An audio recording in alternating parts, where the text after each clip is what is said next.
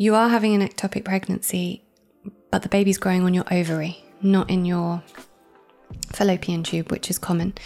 And an ovarian ectopic is really uncommon and can be really dangerous. And she showed us, this bit's really hard.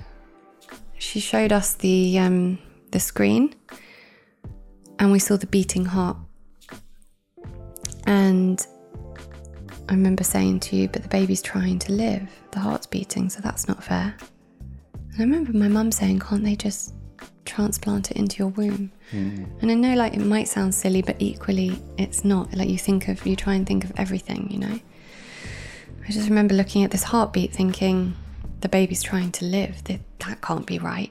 Welcome back to Reconditioned with me, Lauren Vaknine, and the final episode of season 10. You might be noticing that I have no video for this. This is just an audio. I'm not in the studio. That is because I couldn't actually manage finding the time to continue getting to the studio. So I had to make a choice on where I was going to prioritize my time. And you guys loved it how it was before with just audio, and we will get video back at some point. I'm going to arrange to have a whole shebang put in my home office so I can actually still video this. But for the moment, I've realized that there was actually no difference between what you guys enjoyed and how many downloads there were when we had in the studio. Was an amazing experience, and we got some great video footage and content, and also being able to interview the guests, having that big screen and everything. It was fun. But at the end of the day, you guys are here for the content. I know you're here for the content. I know you're committed to learning about growth and health, and that just comes through the audio regardless of whether we've got video or not. So here I am, videoless. Hopefully you're enjoying it just as much, and I know you will, because today's episode is extremely special. For those of you who know about my last episode that I did with my husband, we recorded an episode together. It was episode 73, called Healing Through Love and How to Step into the Work, because so many questions that I got about Daniel were always revolved around, did you make him like this? Or was he already like that? And it was so much more of a nuanced answer. So I thought, well, let's get him on. And that was in 2021, believe it or not.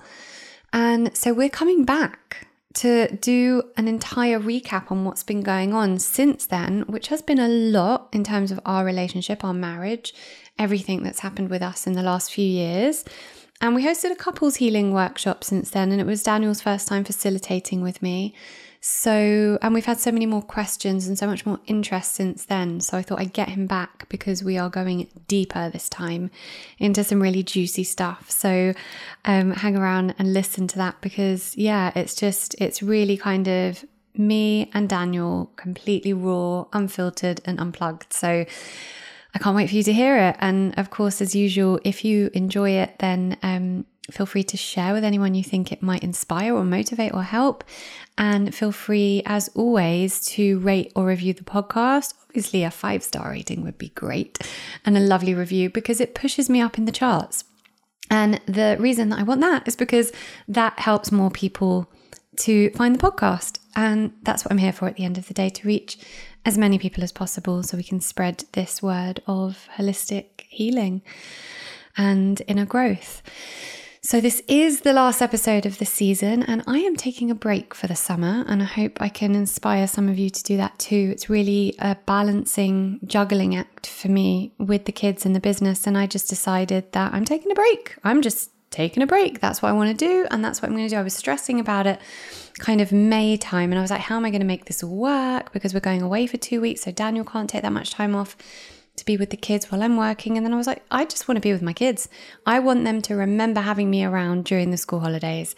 And they're doing a few camp days here and there, so I'll work when they're at camp, and when they're not, I am going to be with them and just be enjoying the summer and have these amazing memories like I remember of my mum being with us during the summer holidays. So this is the last episode. The podcast is not going to disappear though. You will still see episodes coming up weekly, because we are doing Reconditioned Revisited, where I am going to be posting the most downloaded and favorite episodes of all time.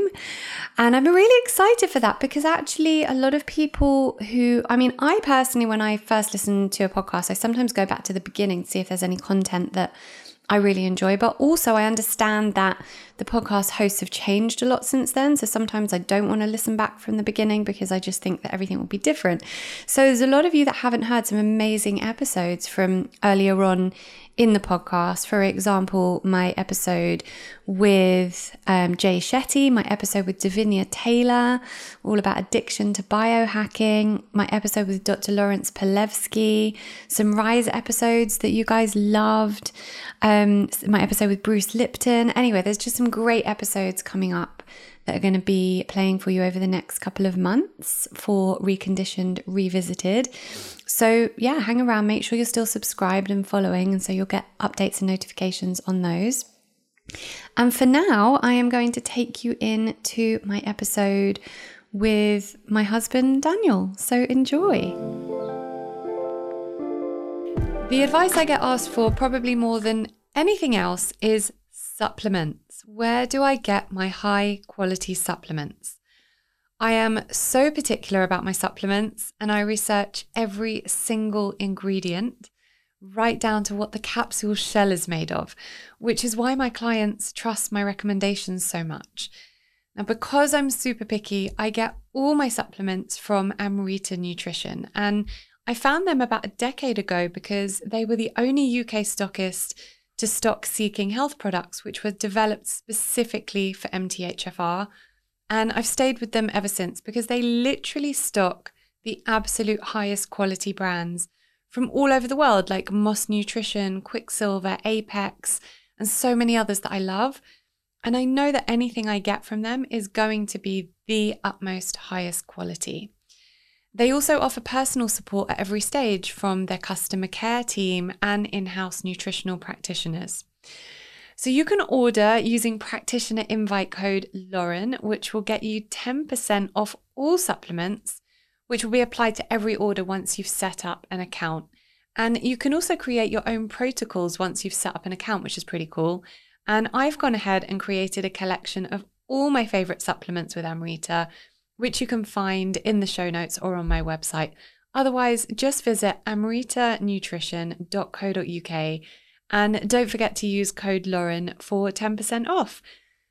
Thank you so much to Amrita for supporting our mission here at Reconditioned.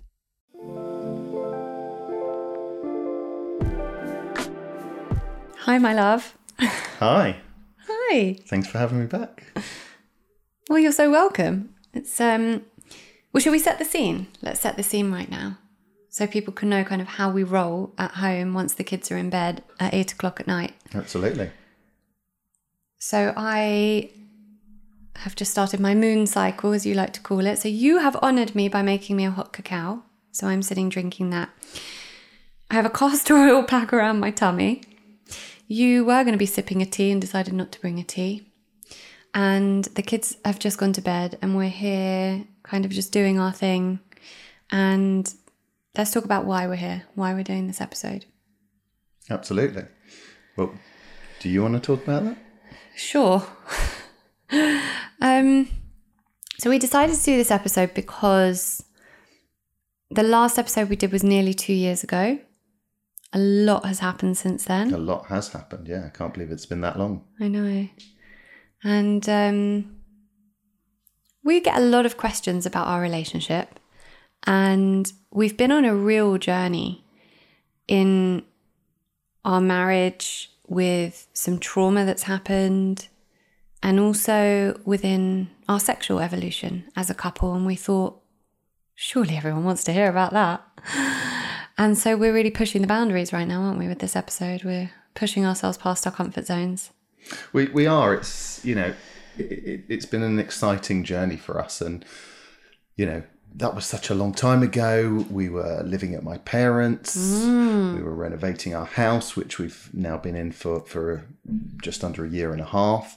And a lot's happened. And I think along the way, we meet a lot of people and we talk to a lot of people about relationships our experiences, their experiences. And I think everybody's trying to find their way to find their comfortable position or their happiness within their relationship. And we're fortunate enough to, through the work, have been able to found that place. And it's been a lot of work, but the work's a lot of fun. And bringing that to people is, I suppose, fun for us and a way for us to sort of revisit what we've done.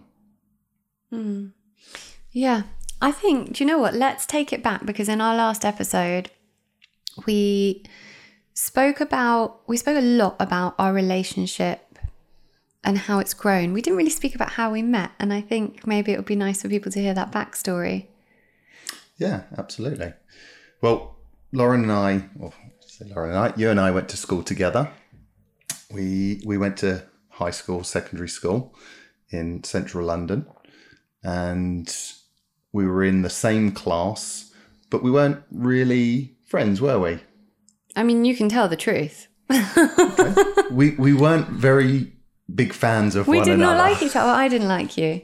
We were in different crowds, and I think we were discovering who we were at, teenagers at that point in our life, and different paths, different journeys, and those didn't align at all. And I think let's be honest, it wasn't a path or a journey. We were teenagers. You were a typical teenage boy. You annoyed me. You irritated me. And we weren't friends. And that's kind of the extent of it.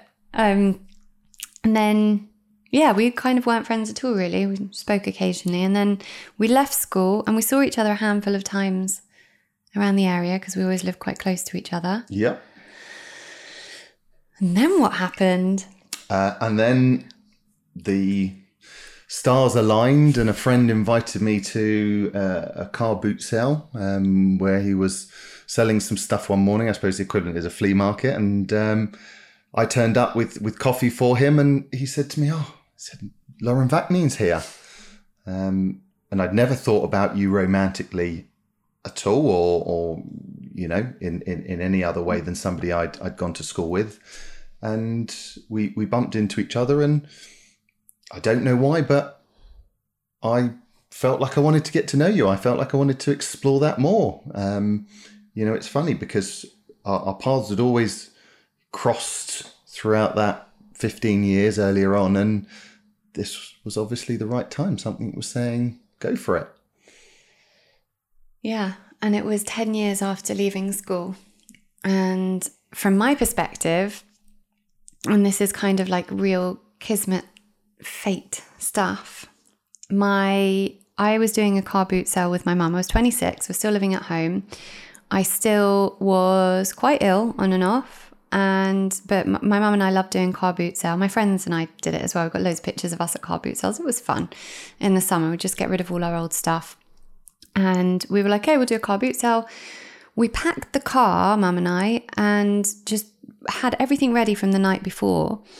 And we woke up in the morning and it wasn't raining. There was no reason why we wouldn't have gone. And both of us were like, I just can't be bothered today. And if anyone listening would know me and my mum, you would know that it's so out of character.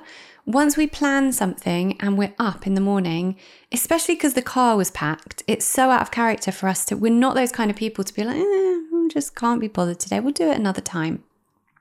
The fact that we both agreed with each other was also just so out of character. So, but we didn't do it. And the next week we were both able to make it was 3 weeks after that. And that was the week Daniel was there. So that was the week you were there. So it was, I have to explain why we keep saying each other's names, I think, because one of my mics is broken. So we're both speaking into one mic. So we're sitting next to each other, both facing forward instead of facing each other. So we're not actually looking very much at each other. So we met and I was selling and his friend was selling. Daniel came to bring him a coffee. And I went over and said hello and we got talking. And more of a backstory of that is I had recently broken up with someone who was about to propose to me and had bought a ring and everything. And I knew he'd bought the ring and I knew it wasn't right. So I knew I had to break it off. And after that, I was like, I just need to be single. every kind of relationship I'd been in had gone very quickly from we're dating or we're, I don't know, seeing each other to we're in a relationship. And for those few years, it was very much like that. And I was really deep in my wellness journey, trying to find all the answers. And I just felt like I needed to be on my own. So I wasn't, and actually I'd turned down a few dates. My sister tried to set me up with her boss. I remember there were a few dates I turned down. And the only reason I decided to go out with you was because you didn't make it sound like a date. You messaged me afterwards, after the car boot sale. We'd had a bit of a chat there. Oh, you messaged me to say I've bought your book. I saw you've written a book. This is what I was going to say. You'd recently published your first book, My Enemy, My Friend, and you were telling me about it. You were excited that it was out there. Now, I'd been looking for a relationship, or I'd been looking for the right person for a while, and I'd gone on many dates and nothing had really clicked. So I thought, let's do this differently. And I thought, let's buy the book. Let's see what this was about. So I bought the book and I thought, well, I'm going to read a little bit first. If this book is about you and your journey and your life so far, let me try and go into it with some information that I can use. So I read the book, and one of the first things it spoke about is how you would go on date and you weren't really an alcohol drinker. The medication that you'd taken had damaged your liver, and that boys had asked you out for drinks or for dinner. Boys? At the time, boys. So I thought, right, well, let's invite you out for a coffee and all your favourite drinks from the book. And that's what I did. I called you up, and I think because it was coffee, it was probably not so threatening as a date. It could have been seen as, two old friends, quote unquote.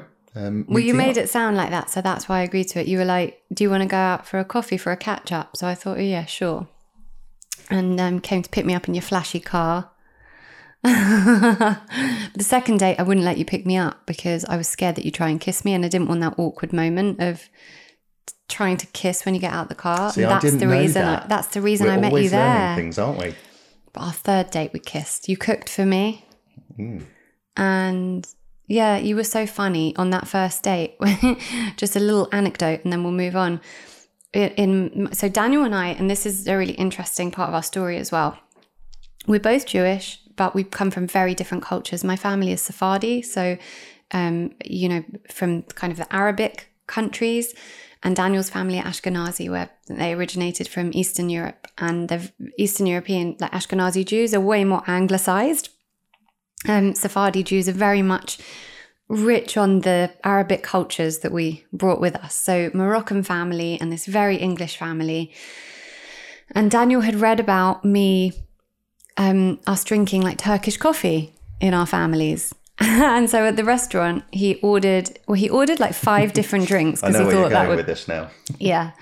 And so he didn't realize what a Turkish coffee was. So he took the ground coffee beans from the bottom of the cup, and he thought they were chocolate, and put it all in his mouth with a spoon. And then he had all this ground coffee in his mouth, and I was in hysterics. I just thought it was the funniest thing.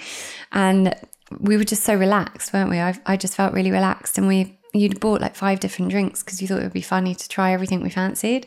And I really liked that because you were just very generous and free-flowing and easy, and it was really nice. So we had a laugh, and that was I think the clincher for me. Gateway in. That was the gateway in, because we laughed a lot. I felt very relaxed and comfortable. And then you cooked for me on our third day at your house, which I moved into 10 months later. You did. And then with my 14 boxes and my dog and everything else. And then, I got engaged a year after, married the year after that. All very textbook, but the rest of our relationship hasn't really. Or generally our lives aren't very textbook, are they? No, it's been a lot of growth, a lot of evolving, a lot of learning. But never a dull day. Never a dull day. So, shall we recap on what's happened since our last episode? I think we should. So, we very soon after the episode we recorded, we went through quite a big trauma. We found out we were very unexpectedly pregnant because our kids had both been IVF, and we had decided not to have any more kids based on me having postpartum arthritis flare-ups. I worked really hard to keep, obviously the arthritis, it's an autoimmune disease. I worked really hard to keep it at bay, maintain my remission. But the postpartum hormones and the breastfeeding and all of that and the exhaustion put me into arthritis flares after both kids. So we decided, based on that and my difficulties with breastfeeding, having had the surgery, the breast surgeries, and having damaged milk ducts, that all in all, we had 2 healthy children, and it just wasn't right for us to go again, even though we actually had 1 embryo frozen. And we ended up donating that embryo to research. Yeah, that was a difficult decision, wasn't it? What to do there? That was a really big moment. Because the truth of it is, which you know, I always wanted 3 children. I always saw myself with 3 children. Always wanted 3 children. But I'd also learned at that point in my life, through everything I'd been through, that, you know, you make a plan and God laughs. And sometimes you have to just, you know, succumb to the lessons you're being shown or the path you're being led down. And to me, based on having those flare-ups, it would have been a real choice to go ahead and have another baby, knowing that it was unlikely that I would be well afterwards, and that now I had 2 older children to look after and a baby. And every time we had a baby, it put a lot of strain on our marriage, because then when I get ill, you have to pick up all the slack with the kids, with everything. So we end up resenting each other, and all in all, having another baby didn't feel like the right thing for us in our relationship, even though in my heart, I always wanted that. So we donated the embryo, and then however long after, and it must be said that, you know, I have done an episode about fertility. I'm just trying to see what episode that was. That was episode 83, Why We're Chronically Infertile, and my own fertility journey. And the reason I mention it, why we're chronically infertile, is because Daniel, you changed your lifestyle completely, funnily enough, after having Vida. And, you know, your sperm improved. And we got so we didn't think it was possible for us. You know, the problems with getting pregnant was always sort of the male side, my side, and I mentioned it in the previous episode we did. I lived a very unhealthy life, you know, ticking all the unhealthy boxes. So it was hard for us to get pregnant. And then through a series of events and turning my life around, taking a more holistic approach to everything, you know, out of the blue, we got pregnant because the health was back in the sperm. Yeah, and you know, just to I always like to draw on extremes to kind of show the disparity between maybe where we were at and then what happened. And I hope this is okay to say, but we did say it on the other episode, your sperm count was really low. They were like, there's no way you're getting pregnant. We had to have a process called IMSI, which is like the biggest, strongest microscope they can use to pick the sperm, because there were so few of them. So it wasn't IVF, it wasn't ICSI, it was something called IMSI, and it was this whole process. So the fact that then a few years into living really healthily, and not just the physical stuff, you were eating organic, you weren't smoking, you weren't drinking, you were running, you were doing exercise, but also you were meditating and doing breath work, so getting oxygen to the sperm. Obviously you had loads more antioxidants in your system because you had less free radicals because you weren't living such a toxic life. So, you know, lo and behold, then we get pregnant. So I don't think it's a coincidence. But so we get pregnant, and I was 1 day late on my period. No, it was before that. I felt implantation pains, didn't I? Yeah. We were out for Halloween, staying in a hotel, and it was the Sunday. It was Halloween. It was Halloween day. And I said to you, I've got this pain here on my left ovary, and I'm telling you that it's implantation pains. And listen, you know, you've got to understand, guys, we have never been in a situation where we have just been able to expect, oh, I might be pregnant. This might be implantation pain. So for me to think that, it was foreign, but I guess I just know my body so well. So I was like, I've got these pains and it feels like implantation pains. And you went, really? Are you sure? And I went, no, of course I'm not sure. But that's what it feels like. And I just knew, didn't I? Yeah, and I remember feeling like, wow, this is a shock. And I hope that wasn't the case, because, you know, I was in fear at that point. But I also knew deep down that you knew your body well enough, and you'd known both times with IVF when they'd taken, and this was going to probably be the case this time as well. Well, I don't think at that moment you knew. I think you were putting it to the back of your head, but I was a day late on my period, and I'm never late, and I knew. And then about 4 or 5 days later, it was about 4 days later, I took Vida horse riding with my mum. And in the car on the way there, I said, I'm 4 days late on my period. And she went, okay, well, that's fine. If you're pregnant, you're pregnant, right? And I went, well, no, because there's so much to consider with our situation. And I knew you really didn't want another baby based on what we'd been through. So I was kind of panicky. And we bought pregnancy tests on the way back that day. And we're living at your parents' house. And we went into the bathroom. Where were the kids? I'm not sure. I think it was a weekend. They must have been at your mum's. Maybe they were at my mum's, or were they downstairs? Anyway, and we went into the bathroom. We took the pregnancy test, and I'm still not sure to this day what happened. It was a mixture of horrendous laughter and crying that I didn't know which way the pendulum was swinging. Because we were so shocked. But also I knew, but then I was shocked, and I was sad because I knew you didn't want another baby. And we had spoken about it before, and we'd spoken about you getting a vasectomy and me saying, just so you know, I would never get an abortion. And by the way, this is not any reflection on that, because I absolutely believe that there are times when that is needed. But for me and everything I'd been through, and being in a loving marriage, financially stable, you know, all of that there would be no reason for me at this stage in my life to ever terminate a pregnancy. And, you know, it wasn't like I didn't want a baby. So, but I knew that would be in your mind. And so I was panicky, and I was like crying, but I was laughing because I was like, oh my God, I'm pregnant. We'd never had the opportunity to just see it come up, the pregnancy test say pregnant. We'd had to go for blood tests, and, you know, it was a whole shebang. So yeah, it was and you took a picture of me, and your dad came up and said, what's wrong? What's going on? And you didn't know if I was laughing or crying. It was just, and then we had discussions for a whole week on what we were going to do. Yeah, that was a difficult time. We'd made our peace with the fact that we didn't want any more kids. We'd given away the embryo that we'd worked so hard and we'd had frozen for 4-5 years. And we were moving on. We were doing things that we enjoyed. We were taking up new hobbies, and we'd mentally closed that door. So when it happened, it's shock. Not to mention, we just bought a new house, and we'd invested a lot of money in the house and doing it up. And now we were having to think about possibly a third child and what that meant.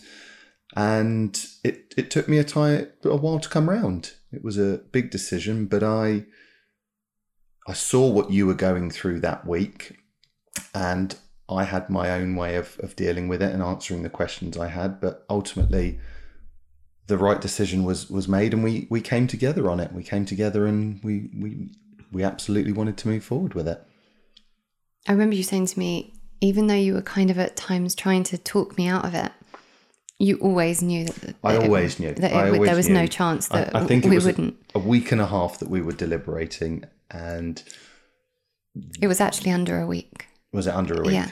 And I knew straight away that we were going ahead with it. But I think for me, I wanted to have all the questions asked, go through the process, and, you know, I suppose see whether you were 100% with it as well. Mm-hmm. But there was never any doubt. It's so emotional actually talking about it now, that period of, wow, we're having a baby. And yeah, and like our parents knew that we were deliberating and knew kind of not to talk about. And then we made the decision, and your parents went out for dinner, came back. We spent the whole night talking about it, and they came in and we went, we're having a baby.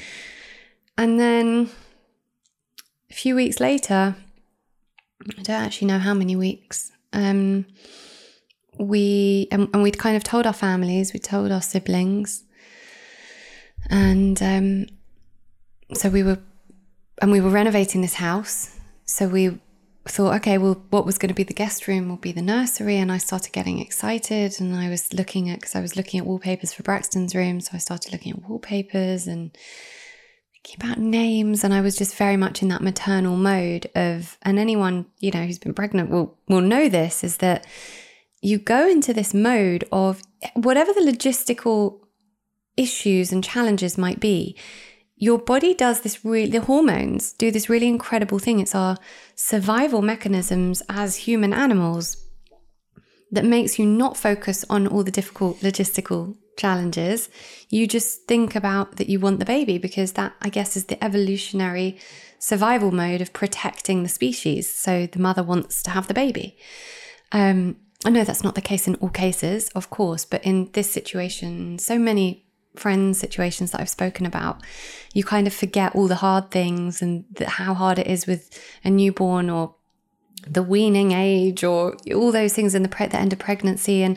But we had, and I know this is what we spent so much time talking about on the last episode, so we're not going to talk about it now, but we had the most incredible home birth with Vida.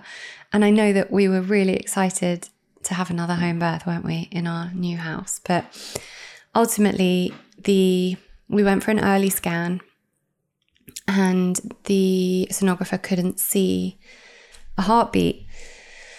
But my HCG levels were really high. So she was like, I want you to come back in 2 days, and we'll do another blood test and we'll see. And I came back 2 days later, and they still couldn't see anything, but my HCG levels were still really high. So she was like, you might be having a miscarriage. It might just be that we can't see the embryo yet, or, the fetus yet, or you're having an ectopic pregnancy. So then the next day was a Friday, and I started bleeding. So I was like, okay, I'm having a miscarriage. I went in and I was bleeding, and they still couldn't see anything. And so they said, well, yeah, you probably are having a miscarriage because you're bleeding and we can't see anything. And this is where it comes down to where your life can be saved by nothing other than the experience of a very well experienced healthcare practitioner. Because the sister on that ward, and Vanessa at Barnet General Hospital, most amazing woman, just had that experience to know that something wasn't right. And I said to her, okay, so I'm having a miscarriage. She said, probably, I still want you to come back on Sunday because I'm just not 100% sure. Now, I'll tell you the rest of the story and you'll understand why. Had she not have said that, I wouldn't be here today. I literally wouldn't be sitting here today. I would be dead. Because I went to my mum's house because I said I can't be sitting here having a miscarriage in my mother-in-law's house with the children screaming. It was just such a difficult day. And on the Sunday, you came to pick me up to take me to the appointment. The kids were at your mum's. And we went to the appointment and had the scan. And I could see in her face, and there was a sonographer there. And I remember Vanessa saying, this sonographer she called her something like the queen of ectopics or something. Like, if there's an ectopic, she'll find it. Which is not a great name to have, but... It's not, but, it's very helpful for someone to have that experience. And I could see in her face that she saw something. She called Vanessa over and said, can you see this? And she said, yes. And she said, Lauren, you are having an ectopic pregnancy, but the baby's growing on your ovary, not in your fallopian tube, which is common. And an ovarian ectopic is really uncommon and can be really dangerous. And she showed us, this bit's really hard. She showed us the screen, and we saw the beating heart. And I remember saying to you, but the baby's trying to live. The heart's beating, so that's not fair. And I remember my mum saying, can't they just transplant it into your womb. And I know, like, it might sound silly, but equally it's not. Like, you try and think of everything, you know. I just remember looking at this heartbeat thinking, the baby's trying to live. That can't be right. That they've got to take it off. And I was like, what? But the baby's trying, you can't go in. They wanted to go in surgically and remove it. And I was like, but it's alive. The baby's alive. And why that's, you know, really hard is because for the lead up to that, you know, made your peace with the fact that you thought you were having a miscarriage. And, you know, here they turned a screen around and you'd seen a beating living thing inside you. And, you know, that changed everything again. Yeah. So they were like, it's urgent that I can't remember what the terminology is, but that we remove it, or whatever the terminology was, because if it ruptures, then it can absolutely be fatal. And so they told you to go home and get some things, and that they'd get me into surgery as soon as they could, but they had to wait at least 6 hours because I'd eaten at 10 o'clock. And I remember sitting in that waiting room that's like the grieving room or something, like it's got a funny name, and there was and I could feel the energy in that room, just like on an energetic level, knowing that there had been so many losses in that room. I'd been on the bed, but I was sitting now on the chair, and there was this little table and it had a magazine on it with a picture of Cheryl Cole, talking about Cheryl Cole's, something going on with Cheryl Cole. And I was like, how is it possible that I'm looking at a magazine of Cheryl Cole right now when this is going on? And I'll never be able to look at anything to do with Cheryl Cole without taking me back to that. Have I ever told you that? Yeah. And so you went, and you were rushing, obviously. And then the unthinkable happened, and it ruptured while you were gone. And I knew it instantly because I'd never felt pain like it in my life. I'd never felt anything quite like that pain. And what I now know to be my pelvis filling with blood. And I called you, and I remember this pain was something so otherworldly that I couldn't speak. I couldn't like curl myself up in pain because just every way of being, they moved me to the bed and they were like, Lauren, it's ruptured. We need to get you into surgery now. And I was calling you saying they need to get me into surgery now because it's ruptured. So you need to come back. And I don't even know your part of the story. Were you like driving like a lunatic to rush back, or what was the... To be honest, I don't remember most of it. I know that I'd gone home and I'd gotten a few bits, but, you know, you called me and instantly I knew something was wrong. And I had to get back quickly because they were basically scheduling you in for surgery as soon as possible. You were supposed to be scheduled in, you know, within 6 hours, but they were getting the surgeon immediately. You needed to go in straight away, and I was worried I wouldn't get back there in time. So I rushed back and I came through, and you were in the same room. You were in a lot of pain, and Vanessa and the other nurses were, you know, on the phone every 5 minutes trying desperately to clear the OR so you could go down and have your procedure and get the surgeons out.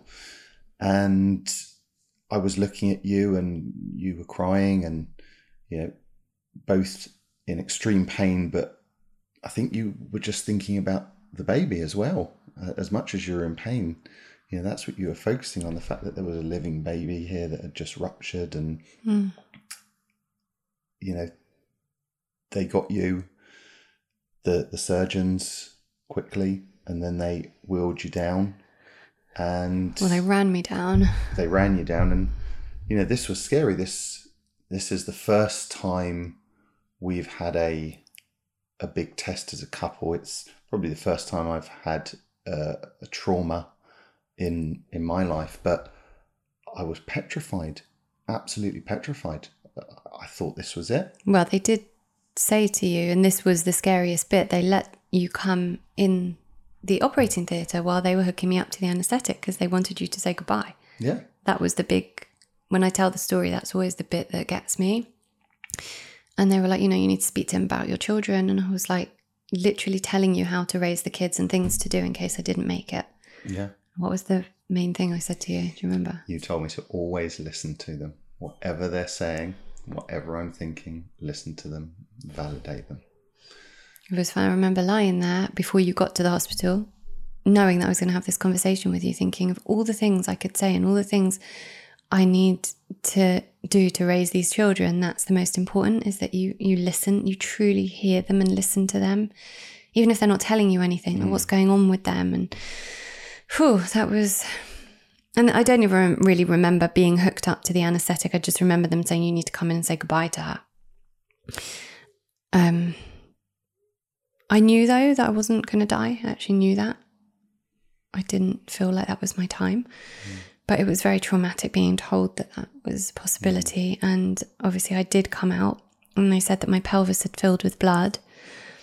And then...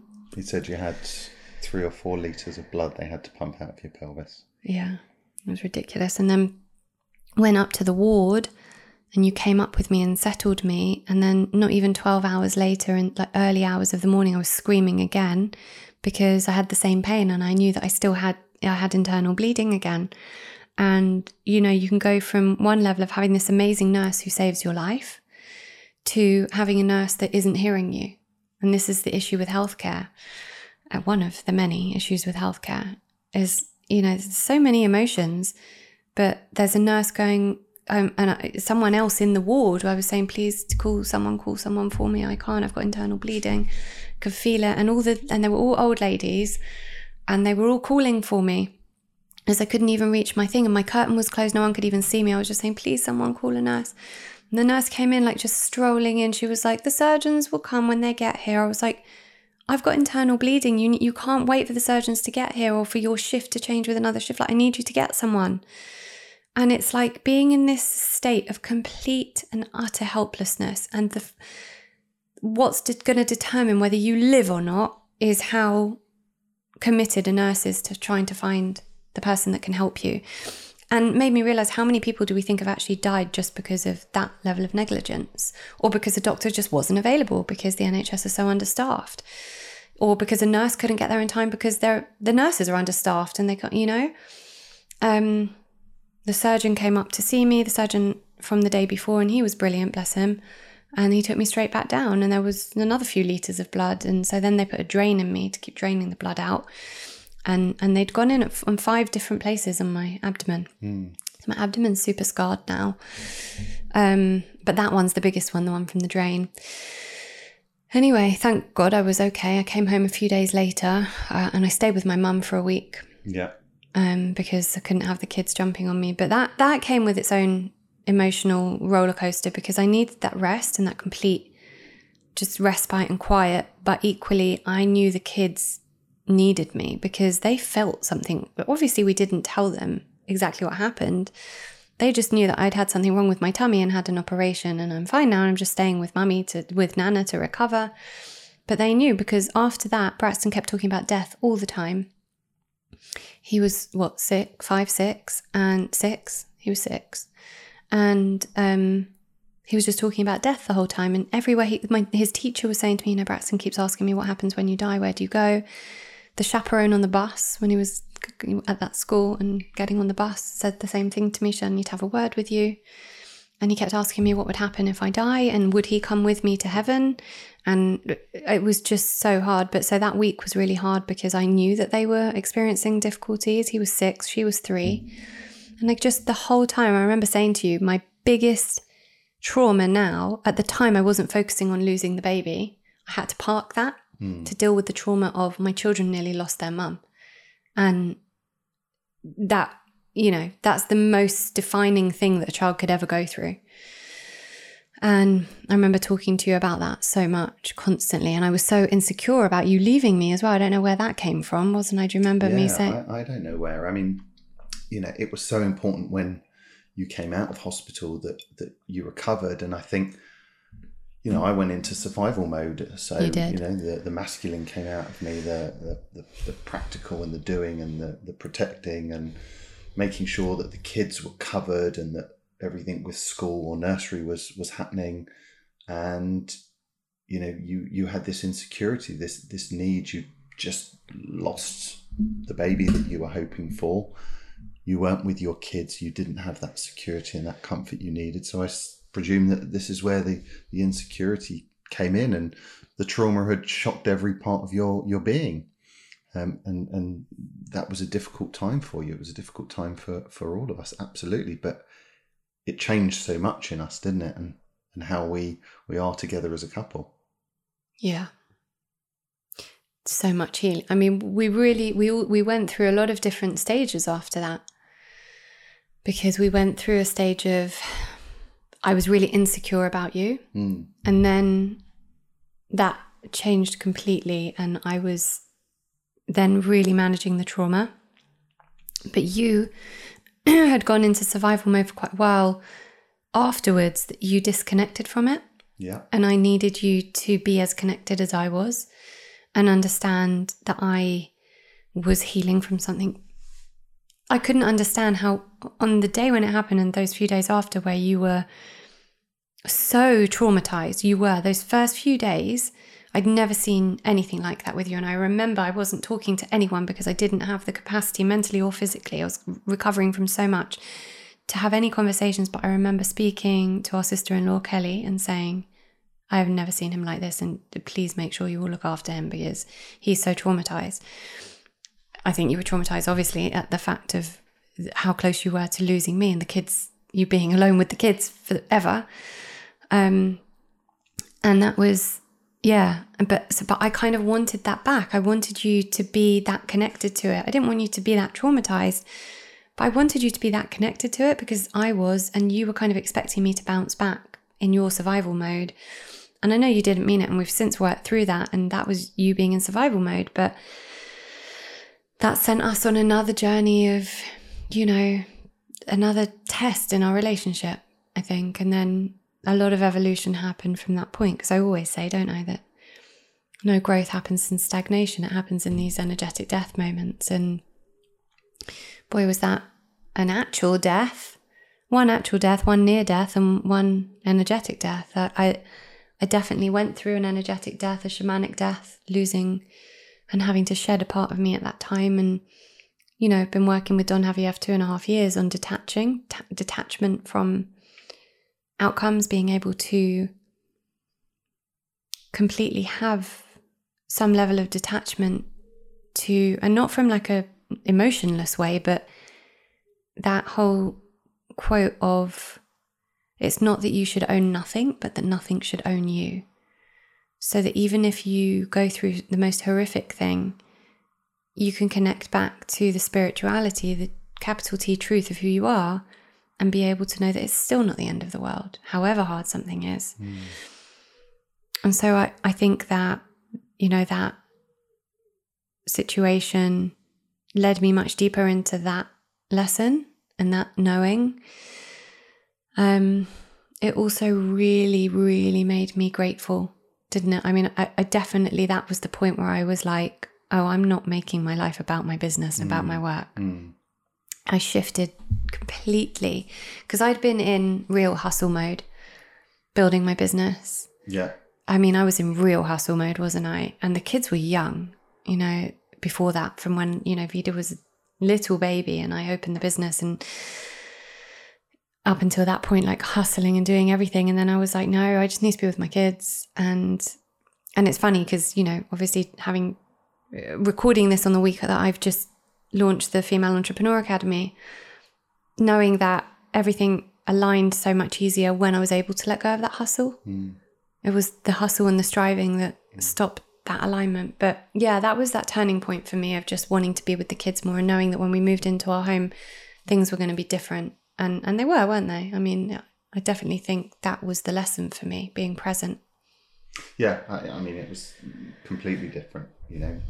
We'd been doing the work for a while before this situation, and I think for us, it drew us much closer together.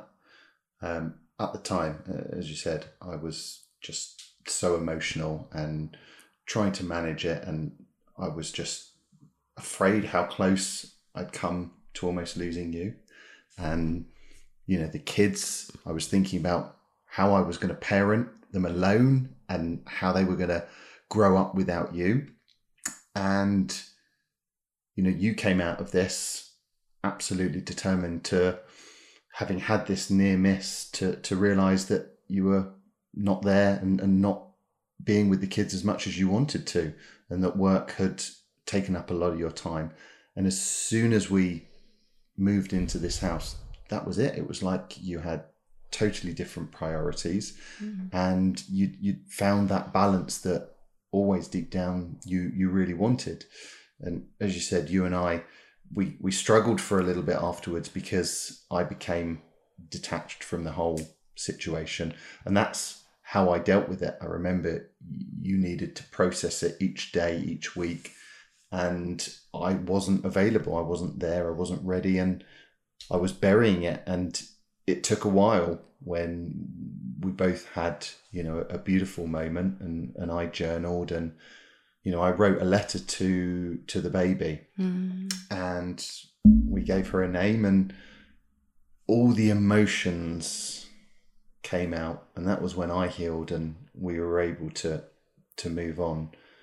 And as upsetting and as tragic as it is, we decided that soul wasn't meant to be in this world, and it went to a better place, and it was meant to teach us something as people, as parents, as partners. And it did. We took the positives out of what was a very, very difficult situation, and we allowed it to help us and support us grow as a family. Something that has always been a bit of a challenge for me, and I know it is to most people I speak to, is fitting in the time for all the spiritual and self-development practices I want to do. I'd like to meditate and do breath work and yoga and walk in nature and connect with my guides and journaling and so much more, all the things every day. But we can't do all the things every day. I'm a mum, I run a business, and even as someone who really does put this stuff first, it's pretty impossible to fit it all in. So the one thing that's really helped me over the past year is the Sensate. It is a piece of health tech that fits in the palm of your hand, and it basically sends infrasonic waves through the chest to activate the vagus nerve and calm the autonomic nervous system. And you use it while playing the specially composed audio within the app. It's actually pretty genius. And honestly, at the moment, with my days being more full on than they've ever been, using the Sensate is really the one thing that I know will work on so many aspects of my well-being at once. So even if I haven't had time to do any other practices during the day, I lie down at night and I use the Sensate for 10 to 20 minutes before I sleep. And it reduces cortisol levels. It calms my brainwave states. It gives me great optimized sleep. It calms anxiety.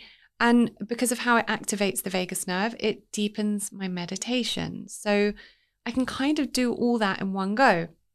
And I also take it everywhere with me. So if I've got 10 minutes in the car while I'm waiting for the school gates to open, I can just do it then without the pressure of knowing that meditation would be a bit challenging when I'm probably in heightened brainwave states at that point. So for me, generally, it's been pretty life-changing. And if what I spoke about resonates with you at all, you can get £30 off the Sensate by visiting getsensate.com and using code Lauren30. That's GETSENSATE.com. Lauren30. Thank you so much to Sensate for supporting our mission here at Reconditioned. And not to take away from the fact for anyone listening thinking we just managed it very effortlessly. We didn't, there was lots of ups and downs, lots of conflict between us, arguments, and me not understanding why you were so disconnected. But then when you came back to it, it was, like you say, a really beautiful moment where you wrote this letter and you brought it to our tree in Hampstead Heath, which we went to on what would have been our due date, which was nearly exactly a year ago. So in 10 days it will be what would have been the baby's first birthday. And we had a real moment of just like energetic release, I think, and giving the baby that, giving the soul that recognition that we knew it was a girl. We had that feeling, that feminine energy around us, and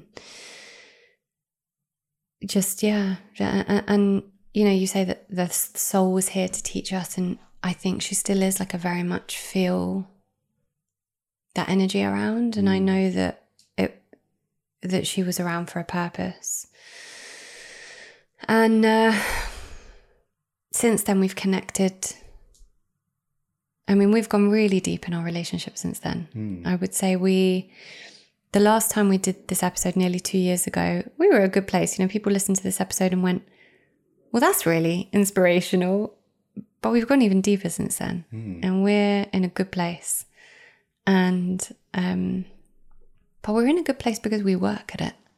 Yeah, absolutely. Like, even a situation like that, it had to be that you did come to that and you did go and journal about it so that and your biggest thing is journaling. Like, that is you. We all have our practices. For me, it's being out in nature. I mean, I do have so many practices, but if I really need to come back to and you always say this, you need to go for a walk. That's my thing. I need to go for a walk in nature, or I need to do a breath work. For you, it's journaling. Journaling brings you back to the work when you kind of divert. And every time it gives you clarity, it opens you up. You have these aha moments. And I just needed you to see that. And you did. And so, yeah, since then we've been on such a journey again. And I think we've evolved so much in the last few years. What I see most in myself, and tell me, it'd be good for us, I guess, to speak about the other one, what we've seen in evolution in the other one.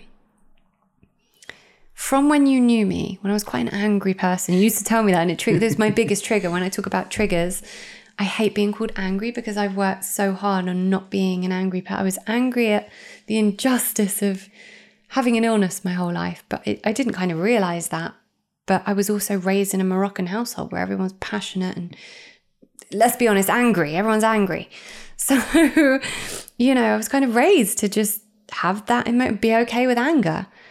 And people who meet me now are like, I can't imagine you not being calm. I can't imagine you being angry. And I'm like, oh, you have no idea.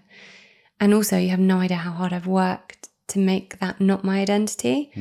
So when people who meet me see me as a calm person, it means a lot to me because it's been an evolution to get to be a person who people associate with having a calm nature. And based on the fact that we've been together for 13 years, you've really seen that evolution, because I am calm now, aren't I? Like, I don't get angry. I mean, obviously sometimes I do, but we resolve conflict in a very different way now. We do. And look, I think it's a fair judgment for you and for me to say that when we first met, you were somebody that had a life of pain. You were different. You were treated different. You had mistreatments from the healthcare system. You'd been let down. You and your family were alone. And you wanted to just have a normal life. And there was a lot of anger there. And that's understandable. And I think the biggest change I've seen in you is that you've become peaceful, or at peace with it all. And you used to be so focused on being normal that you would overcompensate and were worried what people thought of you, the judgments, the views, and you've worked on that, or through working on other things, you are authentically yourself and you are at peace with where you are, and things happen to you and they create a reaction, but you process and you deal with them. And when we first got together, anger was exactly the word I would use to describe. And I didn't know how to handle that anger, but I didn't judge you for it because of the challenges that you'd had and the adversity that you'd had to overcome. But I think it was 2 weeks ago, we were out somewhere and somebody said, you know, you've got such a peaceful, calming presence and energy. And then another person said that, you know, a week later, and it's like, wow, this is so far from who you were. And, you know, it's great to see. And this is the thing when we talk about authenticity, because I always say that when you step into your authenticity and you really uncover who you are and you step deeply into this growth journey, you uncover a version of yourself that people who knew you from before don't understand, which is why a lot of people who have been in your life for a long time who aren't necessarily aligned with that journey will see your authentic self as inauthenticity.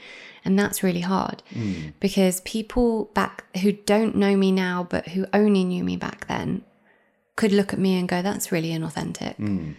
But because you've been with me on the journey, what you've been able to see, and my mum's the same, you know, my mum sees, you know, and always says like, this is, and my mum always says like, I was always quite gently spoken, but I just had a lot of anger. It wasn't like I was a shouty person. I was angry. But my mum always says now, you know, that like, this is the real you. And, you know, and that's what the growth journey is about. It's about uncovering who is the real you underneath all the trauma and the labels and the conditioning and the adversity. And that you is so different to the you that you've created in order to survive in the world. And that's a really interesting journey because that it's really liberating to become that person. And equally, there are a lot of people who won't be able to accept that person because they don't actually know you as that person. And that comes with perhaps a shedding process of having to, you know, move on from those people, which I had to do in some cases, and in other cases those people have come on the journey with me.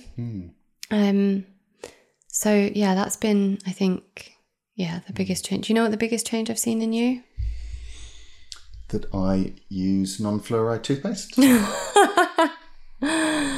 That and the deodorant and the organic meat and all the other things. But also, so from my perspective, I was angry, but from your perspective, you didn't have the tools to manage any emotion. So you needed everything to be on a very even keel for you to feel safe. And this, you know, I see this with clients a lot. And this was you, you know, in order for you to feel safe, things had to be very, very, you know, standard emotionally. And I was raised in a house where that just wasn't even a thing. Like, you know, every emotion was spoken about. So I had to balance that. That I always say that's also not a good thing. You can't just get all your emotions out and tell everyone how you're feeling all the time. You have to maintain that level of personal power to not always be talking about everything that's going on, good or bad, you know? And so you couldn't hold that space of emotion or even passion because it was unsafe for your inner child. And that came with so much shadow work that really I forced you into without you even knowing, just through all the arguments. And eventually we got there, but you can now hold that space for me because I might not be angry, but I'm very passionate and I'm very intense and I feel all my feelings and I need you to feel all my feelings or understand my feelings. And that is who I am. And you're able to hold that space for me. But the other thing that I've seen in you is you were so scared of judgment. You were, I mean, I was, you know, like you said at the beginning, a different person and I just wanted to be normal. But even when you'd met me, I was quite a nonconformist. I was already doing lots of things. I mean, you know, you just mentioned fluoride and I was using fluoride-free toothpaste 15, 20 years ago and people thought I was mental, you know, for some of the things I was doing and the things I was talking about. And now a lot of it is in the mainstream and people talk about it all over social media. But, you know, I was quite a nonconformist already.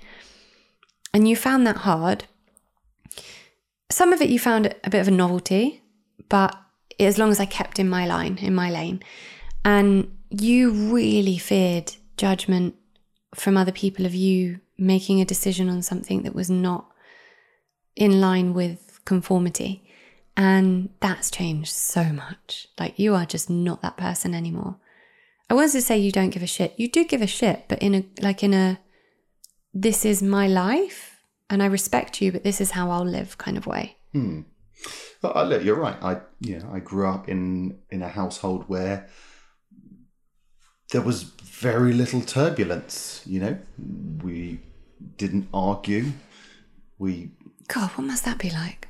It was very peaceful. There weren't what you would call dramas.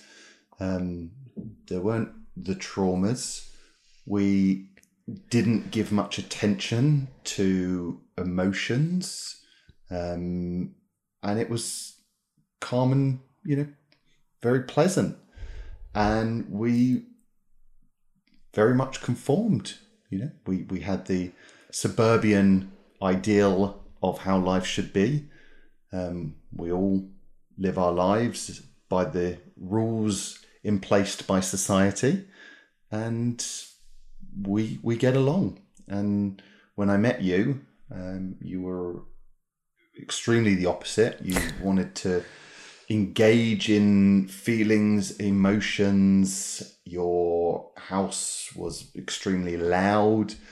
There was lots of arguments within you and your 33 cousins and the aunts and the uncles, because everybody had to engage and be confrontational in how they were feeling. So that you also liked my parents' house though, and all the people coming and going, and I loved the culture. I loved the culture. It was something very, very new.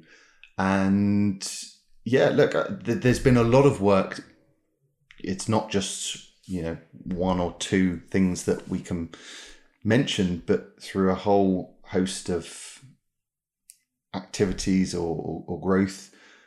I will be myself, and I don't fear judgment. I think the main thing I judged with, or I was worried about judgment with you at the time, is that you were very vocal on social media, and that was very, very new to people back then. And I think you were finding your voice. We talk a lot about our generation. Nobody prepared us or trained us for social media. Now the newer generations, they have social media there. We know how to use it. There's obviously other dangers about it, but we didn't have any training. There was no social media we were thrown etiquette into it. So you'd post all your holiday pictures, or you'd put a political comment up and you'd get backlash, and you were finding your feet. But ultimately, my greatest concern about it all was that my wife was very vocal and that people were judging you. And if they were judging you, then what must they be thinking of me? And that was my greatest fear, and I gave it far too much attention. And those things don't bother me now. And to an extent, you weren't wrong. There was an element of some of the things you were just worried about judgment. But I always say now, 15 years ago, when I was discovering things about the medical system, and I was raving about it from the rooftops, because I thought that was the way to go. Oh my God, this information, you need to know about this. And anyone that's not listening, what's wrong with you? And it was very judgy. It was very preachy.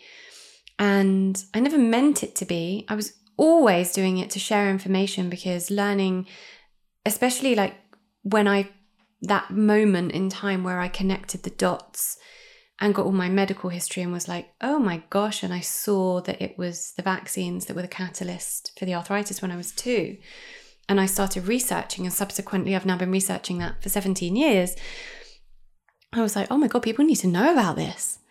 And obviously very emotive, very controversial subject. So it's going to bring up emotions from people. And that wasn't the right way to go about it. And, now I have a lot more compassion for people where they're at on their journey. But I think it's an evolution you have to go through. But so I understand why that part was hard for you. So yeah, I think that for me was the biggest change in you. And then we've worked a lot on love languages, which has been a big thing for us. And we recently held our couples healing workshop, which was just stunning. We had 10 couples come to Om Nom restaurant in Islington in London, and we facilitated a workshop for couples to help align them more. And we had Couples come along that were not in a good place at all. Couples come along that were in a great place and wanted to expand on what they had. Couples that came along that were in a good place, but maybe one was kind of more on a spiritual journey and the other wasn't, and they wanted to be more aligned with each other. So there was a real mix. And what I'd done when creating that workshop, and there was a workshop that I thought I'd been thinking of for ages and I wanted to create for a long time. And when I did, I was like, no, you need to come and do this with me. And it was great because you were really holding space for the men who needed that masculine energy there. I think it made them open up a lot more. And when you were talking about when we would speak about any given thing, you'd give your example from your perspective, which I really think helped the men to open up. And we went through a lot of things. And actually, at some point, I will be turning that into some sort of online course because people are asking for it. But I need a break. I need a break from building stuff and creating stuff. But it was really special. And what it brought out was all the stuff that we'd done in our relationship to heal our relationship and heal ourselves so that we can heal. And what's the main thing I always say about relationships? You can do all the couples healing you want, but until each of you have healed individually, don't even try and heal your relationship. Because unless you're recognizing your own shadow, your own triggers, like you now can look at why you were so triggered by me being vocal, not as my shit, even though there was my own shit there, but it's about taking responsibility for our own shit. So you can look at that and go, and explain exactly what from your upbringing enabled you to have those emotions and that fear. That was a trauma response. So we look at everything from a shadow perspective of how can I take responsibility for this? And I'll always preface that with the disclaimer of if someone's being a real dick, then you don't need to take responsibility for that. Because, I have some women saying, I just need to be more loving and then heal. And I'm looking at these narcissistic, these like malignant narcissists. And I'm like, no, you need to step away now. This isn't anything you need to take responsibility for. So just that kind of slight disclaimer that it's not always you. But on the whole, with our triggers and our shadow, we need to be working on that ourselves because we come to the relationship. When you come to the relationship, having seen the depths of your own shadow and you've worked through the absolute hell within you and healed that, you come to a relationship with an understanding of who you are, what your triggers are, what triggers you, what your shadow aspects are, so that you're not so triggered by your partner and you can explain to your partner and see things from their point of view. And something you always say that you love, assume positive intent. API, assume positive intent. And I think that is so key. So we did this workshop. And two of the biggest things that people took away from it were the love languages and the boundaries and non-negotiables. So should we talk about the love languages a bit? Yeah, well, look, before we go into that, this workshop was an eye-opener for me. First of all, it was the first time I'd seen you in a workshop environment. So that took on a whole new level of depth and respect and meaning to me for what you do. And I was there to support you first and foremost, but then it took on a different meaning for the men that were there, because men are very closed through conditioning. We don't talk about our feelings. We find it hard to process those feelings and especially to verbalize it. So it became an important part of that experience for me to support them.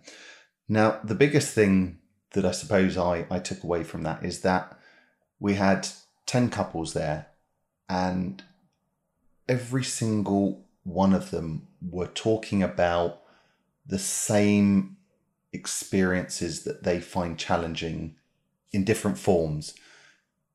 And I myself were making reference to challenges that we had in our relationship.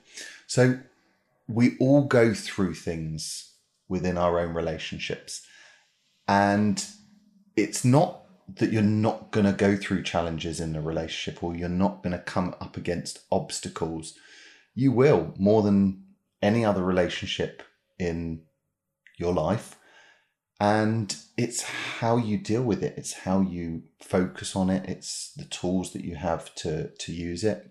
it's interesting because we say that, to death do us part, and I'm going to just focus on, obviously, marriage as a construct. I know we have different beliefs on the word marriage and what it actually means, but people think, okay, we're going to get into a relationship, we're going to live happily ever after till we're old, and that's all part of conditioning. It's part of what we see in the movies, what our parents have taught us, what we see in society, that's the path of your life.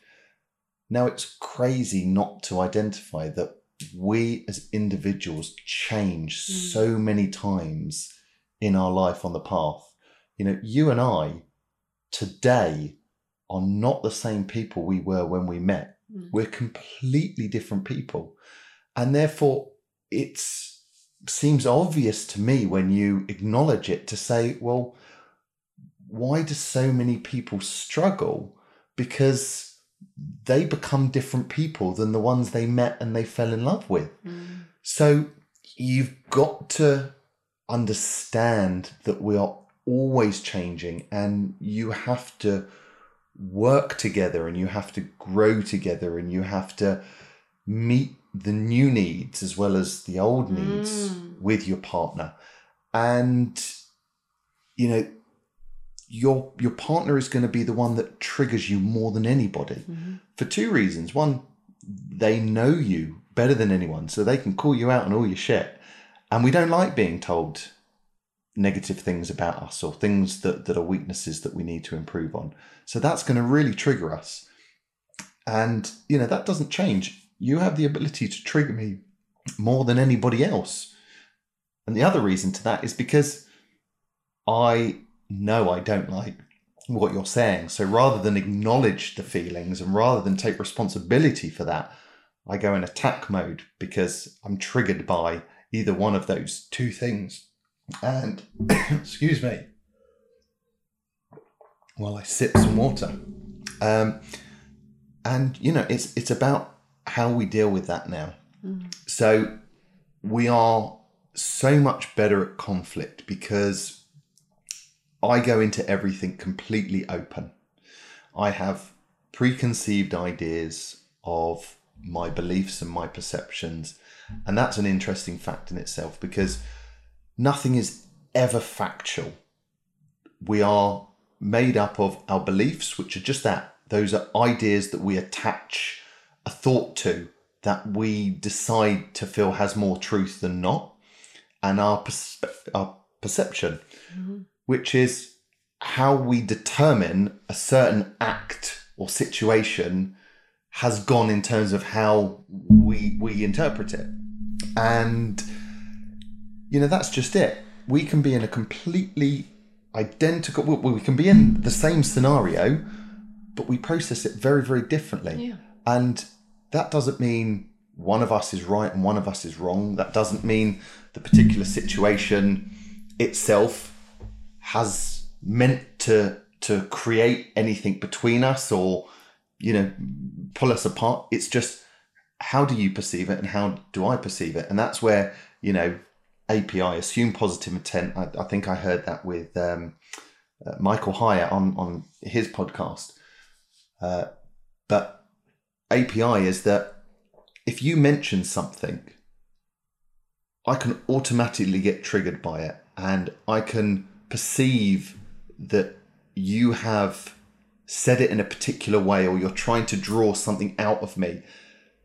And I can then choose to go off on one and to get defensive.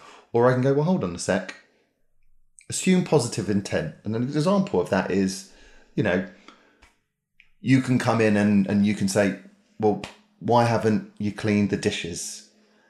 And I can automatically, as I have done, think, hold on a sec. I've just emptied the bins. I've bathed the children. I've made the dinner. And you're going at me for that. And, I'm not having that. And you're attacking me for the things I have done. You're not appreciating me for all of the stuff that I have done. When you've just come in, you don't know any of the stuff I've done. The one thing that, you've asked me to do is maybe to make sure the kitchen's clean because you're entertaining or something. And you've simply asked the question of, why haven't you got round to the dishes? And And on the flip side, it's also me acknowledging that you have done all that other stuff and you have been here, or, you know, either one of us. Which you can only do if you know.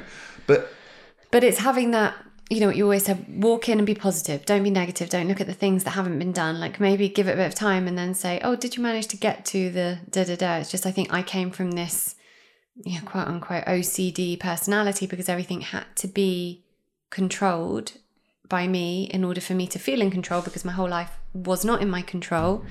So part of that was keeping everything tidy and everything clean and everything being exactly how I wanted it. But it is frustrating. And all my friends talk about this as well from a woman's perspective.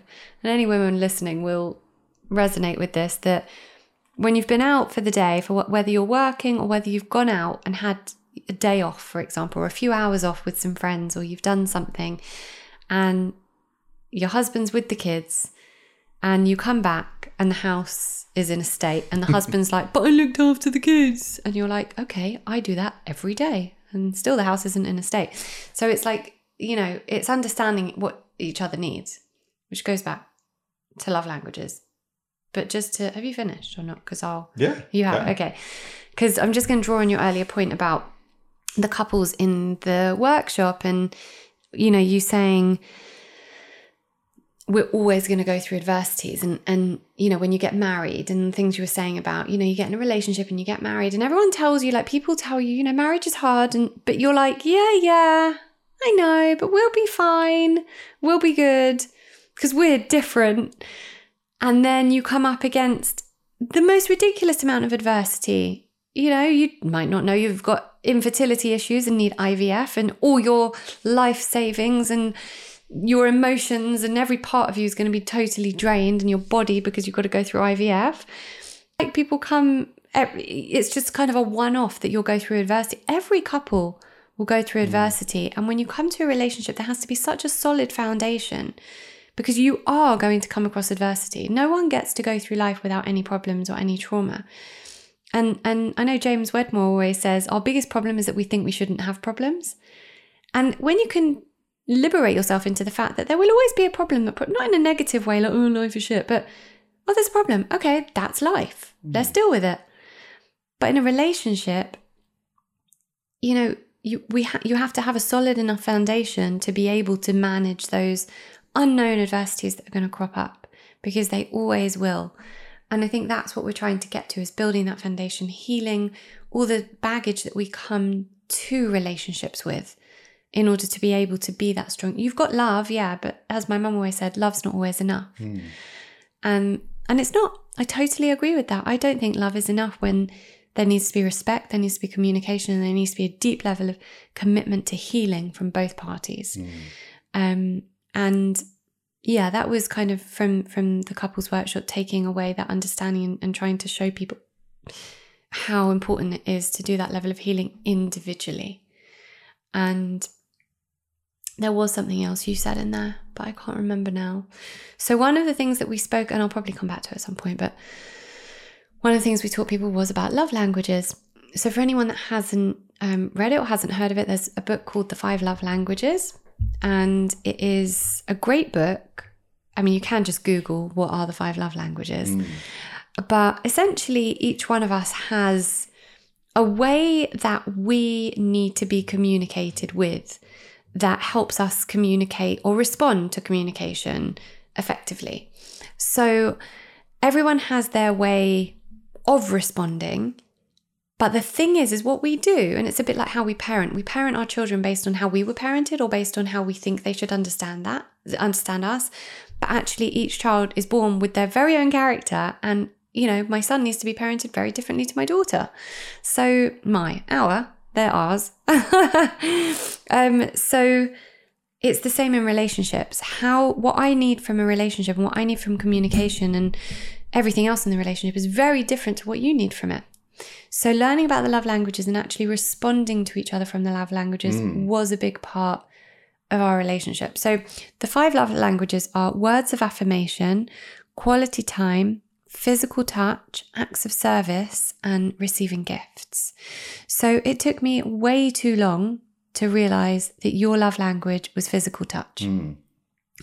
You know you are loved when I'll be in the kitchen and just walk past you and just stroke your arm, just touch your arm. And you go, like it means so much to you. It's like a purr.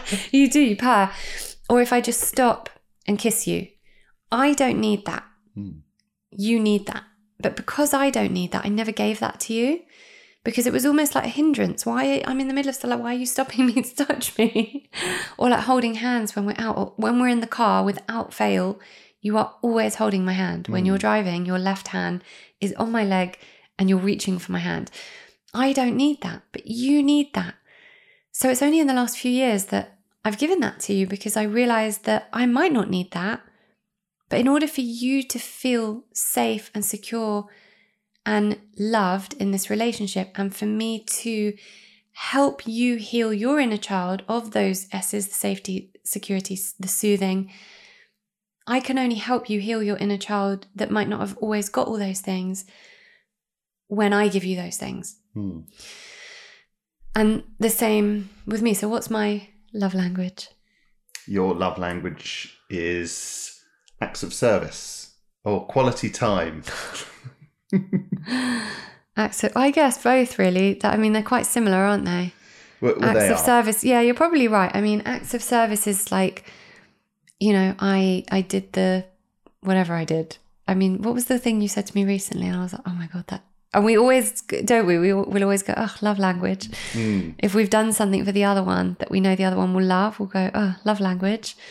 I don't want to be so generic, because it's never this thing, but like you've emptied the dishwasher, but it's never that. So that's actually, I don't know, like you've watered all the plants, or you've potted our vegetables and didn't wait for me to do it, or you've bathed the kids before I've got home on a weekend or something, because I'm always home before you on the weekdays. But I don't know, things like that, things that I then won't have to do, but also very much on par with quality time, because that's my thing, isn't it? I always like you to just like come to bed with me when I go to bed to read.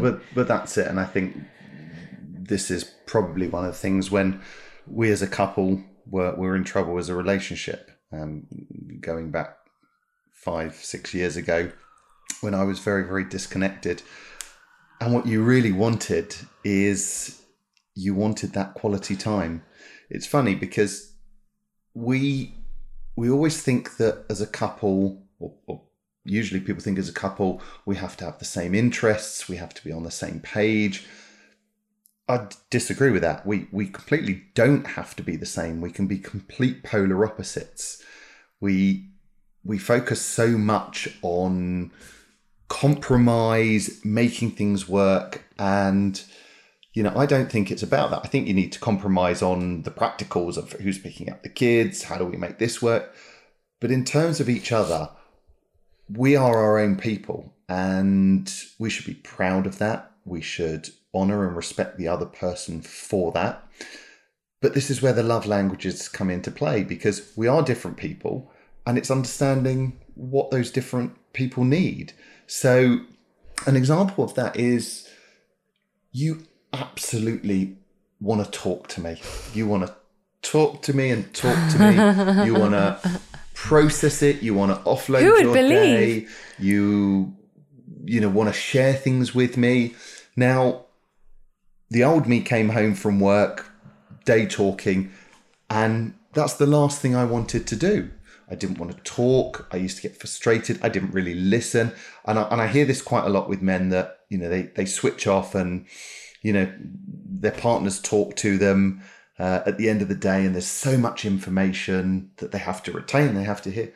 And really what it comes down to is you just want that quality time. You're excited to talk to me at the end of the day. And, this is the thing that makes me feel sad about how we used to be. You are excited to share with me your day and the experiences you've had, and I wasn't interested.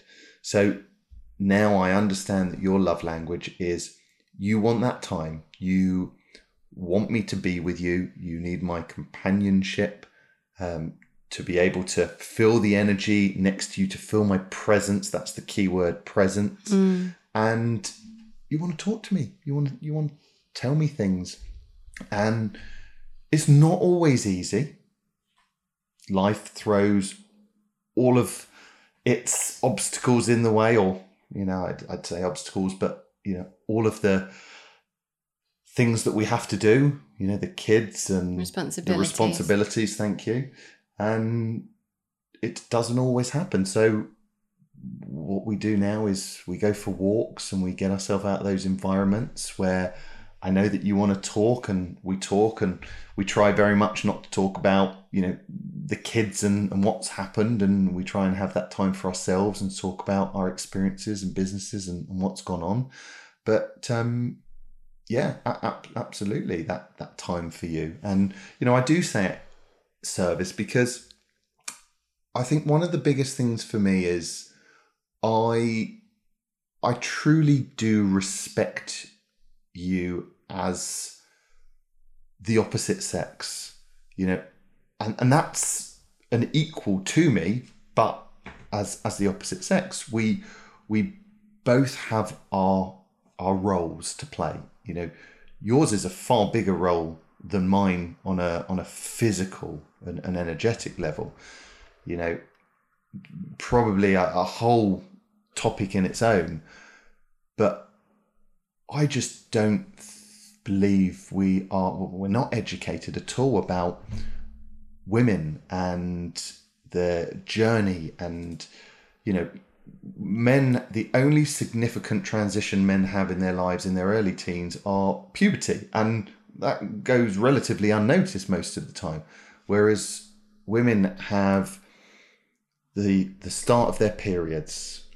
They then have to contend with that cycle every month of their year, which alters every part of your physical and mental state during that time, scientifically. And then you go through birth, which is just incredible. How... You forgot the pregnancy part. The pregnant. Well, I was going to say, look, everything that comes, the physical, the mental, before and after, and the incredible miracle that this is, that you create life with inside you.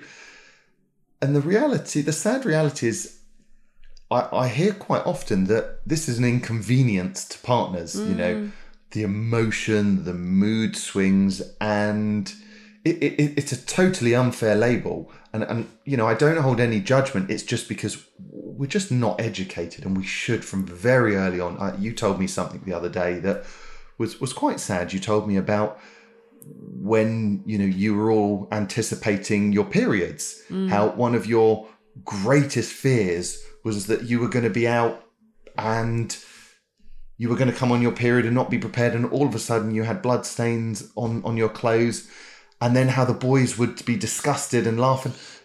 That is such a shame. That's such a trauma. Absolutely, and a trauma that's how we respond to it. And there's not enough education at all on those sides. And then you're very unique with that though, like how I mentioned at the beginning, I'm sitting here with a cacao, so I've just come on my period, and whenever I come on my period you make me a cacao, and you do whatever you can to, because that's always our thing, like getting that magnesium and that iron in me from the cacao, and I just love it. It's my way of honoring my body during and it's your way of honoring my body. And I'm going to let you finish, but just quickly, when we talk about love languages, you went camping with Brax and a month ago, and you knew that I was coming on my period that day. So you had pre-made me cacao, put it in a container in the fridge, and you wrote a note, pre-made this for you for your moon cycle. And that's love language. Yeah, absolutely. Look, it took me a long time, I'm not saying that I always had that, but yeah. Look. But you truly honour women. Like, you are such a woman lover. I don't mean that from a salacious point of view. Like, you honour and love. It's an appreciation women. And a gratitude for the power that you have, and the the majesty that the feminine and the divine and the warrior and the goddess has, and what you bring to this earth and family life, and everything in which you do. And it's just an appreciation and a gratitude. And look, I know that when you're on your cycle, you are a different version of yourself, and that's okay. You have less energy, you have pains, you have discomforts, you have emotional swings. Emotional swings, I like that. And, I've got to give you space for that. And I've got to understand that, you, as you go through this, I need to take some of the responsibilities from you so that, you have that time to honor the cycle and what your body's doing, and you need more rest. Men listening, take note. So, look, it's been a journey, but we've got there. And, just going back to the service, you then go through menopause, and at every stage, your physical and mental being is transitioning through what is a scary, unknown territory. And, the raising of kids, it seems to fall naturally more on the woman in the relationship, or the mother. And, I acknowledge that that's hard. I got to go to work, and that was my absolute break. And, I think we get home from work and you want to put the kids on us, and a lot of times people think work is the harder option, and that you get to stay at home with the kids. And is that what I'm doing all day? That's the easy choice, but it's not. Is that what I'm doing all day? Well, I'm saying it's not. Look, raising kids, in my opinion, is the harder gig. And when I've had to have the kids on the weekend, I'm exhausted after a day of it. Now, you've got that, or you had that 5 days a week. Now, you manage a business full on whilst balancing that part as well. So the service part is, I try and do as much as I can. So I will try and take the kids out for the day so you can have that rest.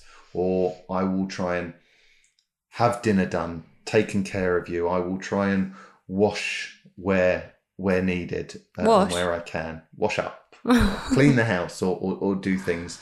Clean the house? When do you clean the house? Sometimes I sweep the floors.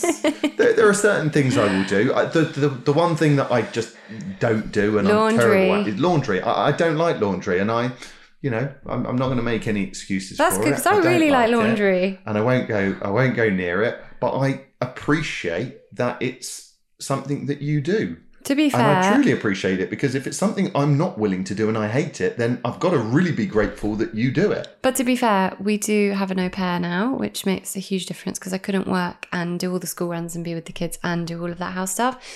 But yeah, that stuff is all kind of my responsibility, managing all of that. And I had always done the laundry and, the beds and all that kind of stuff before having an au pair. But yeah, I think it's like, I think, that the turning point for you maybe it wasn't the turning point, but I think you really got a deeper understanding when I explained to you how our hormones change at each week of the month cycle, and how the man's hormones just stay like that, stay the same the whole month. And then I showed you the hormone changes of each week of the cycle. Well, a lot of it came from hypnobirthing. Yeah. Let's not spend too much time on that. We spoke about that a lot in the last episode. That taught me about the chemistry of it, and the physical element, and how your body rises and crashes, and the energy that it takes, and what you go through. So that was the basis of it. But yeah. I think what it comes down to kind of summarize what we've just spoken about, is responding to each other's needs. Example I'll give of that, of how you respond to my needs, and you get my needs sometimes more than I get my needs. We were away. I was presenting at the Big Retreat Festival, and we all went. And we'd had a fabulous time. Great festival, by the way, if anyone is interested in a real family festival next year. And it was the last day, and we knew we were coming home that day. So we were spending a few hours at the festival, and then we were going to drive back from Wales to London. So we needed to come back and pack up the cottage and pack up the car. And it had been quite a stressful day because my Facebook had got hacked, and this has been a journey, and they kept taking money out my ads account, and it had happened again that day just before I was about to go on stage and present, and you were helping me with the bank and whatever. And it was just, and then it was one thing after another with the kids. It like Braxton, Vida's ice cream dropped on the floor, so she screamed about that, and then she thought she'd lost us, so that was like a whole trauma. And there was one thing after the other, and after the whole hacking thing, and then I'd done my presenting, and I sat down in the sunshine and we were with friends. I just kind of wanted to just sit in the sunshine and listen to the music that was on the stage. And it was just one thing after another. And I felt very, like I always say to you, I feel my cortisol levels. I can literally feel my cortisol levels rising when I feel stressed. And you could see that. And I just feel really stressed. And it's a shame because it's our last day. I almost get a bit angry. And this is something else, like this isn't perfect. This isn't ideal. Sometimes you've kind of just got to acknowledge that you're a bit stressed and you'll just get over it and it's also okay. But I'd felt stressed and I didn't want to end the weekend having a day where I didn't have a moment's respite and didn't get to enjoy the festival at all. And I remember, there was so many things niggling away and so many things that were showing themselves as obstacles, and you were determined to try and salvage what was left over this festival. And sometimes you've just got to let it go. Yeah. You can see that you're trying to make the best out of something, and you're better to cut your losses. And we were traveling back to London, so it was a 4.5 hour journey. We had a time frame that we needed to leave, and I was pushing for that, and I think you were delaying it more because you were just desperate. I wanted to have an hour where it felt like if I've had a good hour at the end, I won't remember this day as being crappy. Yeah. And then so we left. Well, no, and I could just see things were aggravating you. At that stage you were in a state, and small things were setting you off. And we were driving back, and I was desperate to leave. I wanted to beat the traffic. We were driving back to the cottage. We went back to London, yeah, to pick up the stuff. And I could just see that things that really weren't relevant were becoming big for you. And I knew, regardless of the fact that I'd set the schedule of when I wanted to leave, I knew that I'd packed everything, I'd got everything ready, very much the masculine. I'd reminded you 3 times throughout the day what time we'd had to leave, and then I'd pushed you to leave. And although I was very, very keen and desperate to do this on time, I knew that you had to go and ground yourself in nature. And there was no way out of it. We were going to have a terrible journey back if this didn't happen. And you needed to just shed all of this negative energy that you had. And you were very, very resistant because you knew I was so keen and I'd been pushing to go, but there was no way it wasn't going to happen. So I pulled over just before, and I think I kicked you out. No, we were staying in a cottage opposite a castle that was on the most beautiful grounds and on a lake, and you'd run there in the morning. You'd gone for a run around it and you said it was stunning, and I hadn't had a chance to go for a walk there at all. So you said, I'm kicking you out. To walk around that lake, around the castle, will take you 25 minutes. Go and do it and then come back. And that's what you need. And you knew I needed that more than I did, because in that situation, I'm like, no, let's just go now. Let's just do it. And when you're in that state, you can't see clearly. You can just see that you're stressed and you're unable to discern what it is you need for yourself. But you can see that for me. And that really is alignment in a relationship for me. That was a moment for me when you did that, because I was like, wow, he just knows what I need. So yeah, responding to each other's needs. You walked through the door 25 minutes later, behind schedule, with a smile on your face. And so what mattered more, the schedule or the fact that we had a nice journey back? Because I was happier. Back. Yeah, absolutely. So that leads on to the next point, which is non-negotiables and boundaries, because that was something we brought up in the couples workshop, wasn't it? About non-negotiables and boundaries being such a huge part of a relationship. And we discussed this last night, didn't we? Because we were in preparation for this. Quite difficult. We were surprised. So let's talk about why it was difficult, because on the couples workshop, people came up with all these non-negotiables and boundaries that they had based on all the work we'd done throughout the day. And this was at the end. And they had all these non-negotiables and boundaries because actually it was just a revelatory thing for them to be able to say to their partner, okay, so this thing that I need, this is a non-negotiable. And this thing is a boundary I have. And then when we spoke about it last night in preparation for this, I went, hold on, I'm talking about all these non-negotiables and boundaries. What are ours? And we were like struggling. And then we realized why we were struggling. And do you want to take it from there? Well, we don't have any non-negotiables or boundaries. And that was quite surprising to us. Because we don't anymore. We don't anymore.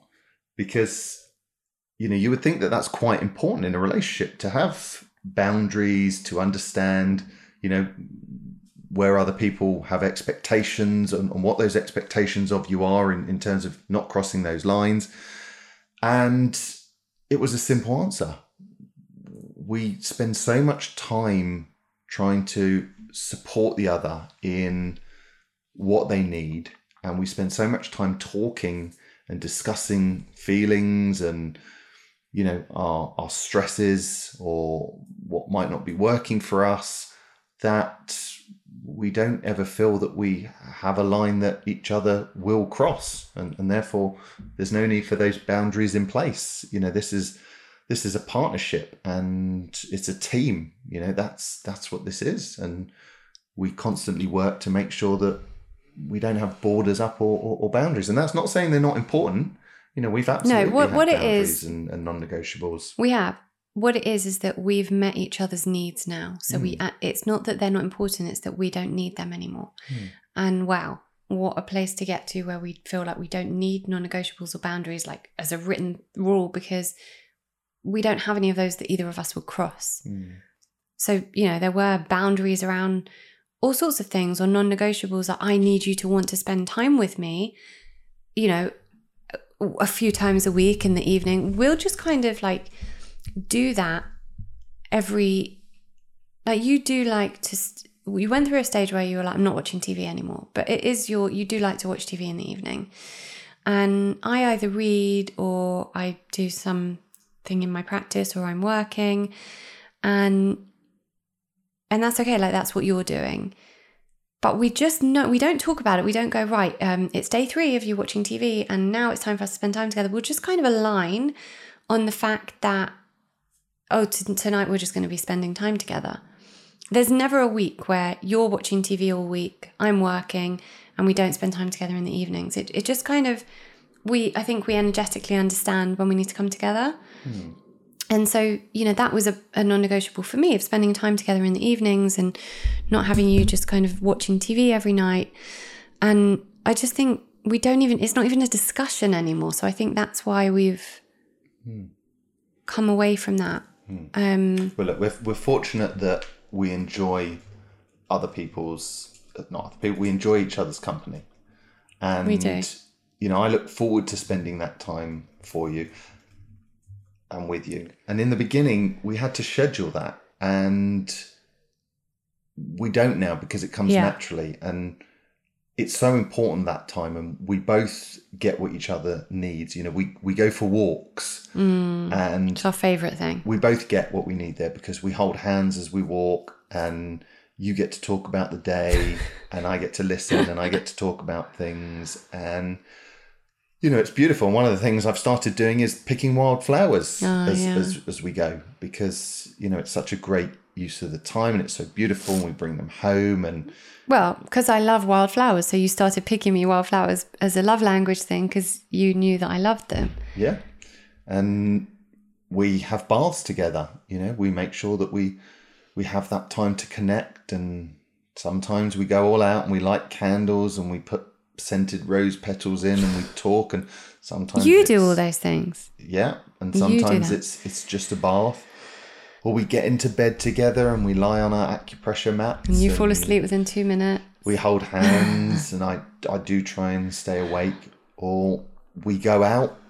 That's important. We do find that we talk really well when we go out for dinner. It really is. It's taking us out of our everyday environment. And I think one of the biggest revelations to me, and some people might disagree with this, and that's okay, is that my life is not made for my children. I don't have to put my children first. And the reason why I say that is, if I don't look after myself, if I don't fulfill my needs, how can I give my children 100% of me if I don't even give myself 100% of me? Totally.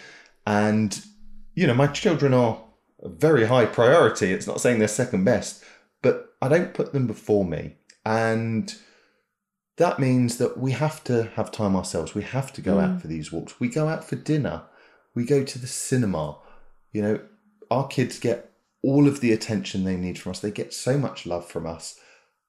But that's because we don't have any resentment at all for the fact that we give up so much for them, or we don't get to explore or share ourselves. Yeah. And, having children is one of the biggest challenges and tests on any relationship. And it was on ours, it really was. And I think that so much can happen. There is so much change that happens to us as individuals throughout that process that you've got to remember what's important. And at every stage, you've got to make sure that you're falling in love, or you're continuing to be in love with the new person that's been created based on your new circumstances. And you're not going to do that if, once you have children, you just go into the practical. You don't have that space and that time for each other. And quite often, one of the partners can get focused too much on the baby and the other one can feel neglected. But I have to say, those early years of having babies, it is different. You are very present, especially with us, breastfeeding, exclusively breastfeeding. You can't leave the baby. It is everything, and there's not much you can do at that stage other than really surrender into this is what life is I would now. agree. And I think we didn't surrender to. enough to it. No. And had we had the opportunity to do it again, I think we would have done it a lot better. Yeah. But I think those first few years, for anyone listening who is in those early years, you can't. Those compromises have to be made at that point. But when you kind of get out of that and you're not breastfeeding anymore, and you can leave the kids a bit more with parents or, babysitters, and they feel comfortable and whatever. And that's something we've always done. Our kids have been with our mums, our parents, from really young, because, they've been, and they love it. And I think there's nothing more special than children having that sacred time with grandparents. It just offers them another level of connection and love, and if they feel so appreciated by grandparents. So I think that's really special. And we, just like giving each other that time is so important. But it's hard to do in the very early years, and you can't. And that's also okay, and having to surrender into that. But the older they get, making time for the relationship is so important. And we spoke about that, on the couples workshop as well, about how important it was to give yourself that time and that space, and how a lot of people don't do that and put their kids first. And actually, your partner is the most important thing in your life, because if you're not respecting and honoring that relationship and cultivating, nurturing that relationship, what are your children seeing? What are you modeling for them? What's the energy they're going to be feeling? Then they're going to think that their whole life, everything has to be dedicated and devoted to them and to nothing else. So we are very present parents, and we're very devoted parents, and we're also very present and devoted with each other. And I think that's been the key lesson. And we've noticed such a difference with the kids, because we hold hands a lot around them, we kiss a lot around them. Braxton knows that I call you my queen, and he goes around saying mummy's your queen, and sometimes he asks why we kiss so much. But that's a really interesting point you bring up as well, because you said before about having no education around women, which we don't. We're not raised with this education around the holiness, the sacredness of women. And you're teaching our son, and I mean, you're also teaching our daughter with your actions towards me and how much reverence you have for me.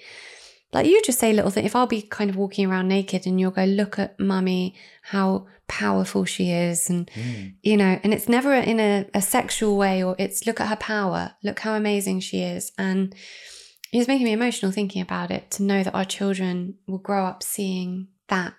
And yes, we're teaching our daughter, but just to move over for a minute. So we're teaching our son how to honor women and the importance of honoring women. And I think that's just so freaking special. We're breaking so many intergenerational, ties there. So the last thing we spoke about at the couples workshop, and something that has been a massive part of our journey, is our sexual evolution.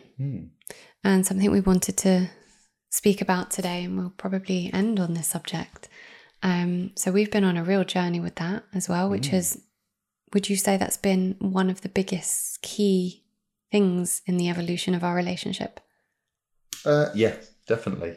It's all come together quite nicely. I think that, I know that sex is a really important part of a relationship.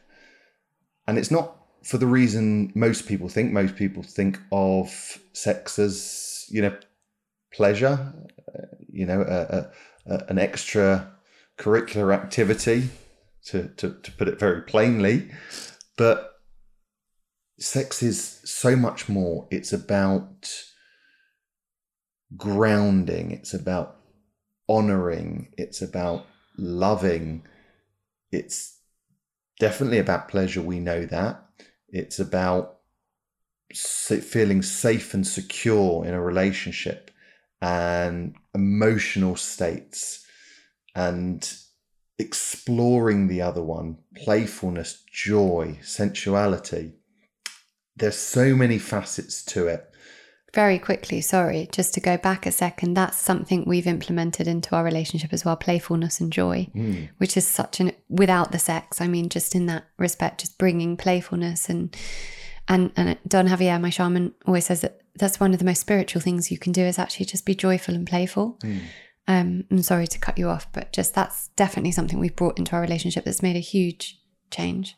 Yeah, life is too serious, so you have to enjoy, and we definitely do that within sex. And we've learned a lot about each other, and sex releases stress and anxiety, and helps us as people to come closer together, to have the tools to navigate through difficult situations, because we see clearer, we feel lighter.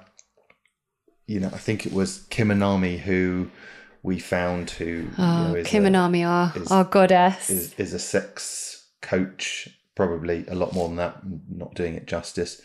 But she talks about how women are so powerful, and they have these bodies that are designed for pure pleasure, and powerful and energetic, and that often our perception of sex is one from a masculine point of view, that it's a male dominated activity, that men are extremely horny, and they have very, very high sex drives, and also porn. And I think, pornography is probably one of the worst things that we've ever been created, because for most of us, that's our education. It's an awkward and uncomfortable topic. Again, most of that is down to religion and how it's shamed and how it's a taboo subject.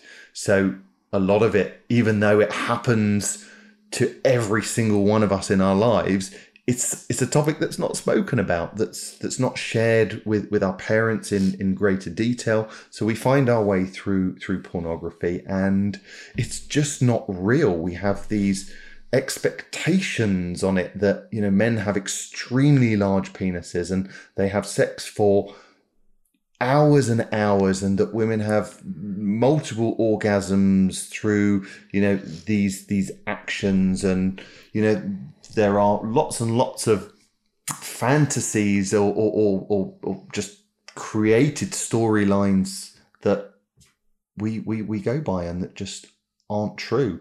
So we go into this and we're not really pleasuring women because, you know, we follow what we see.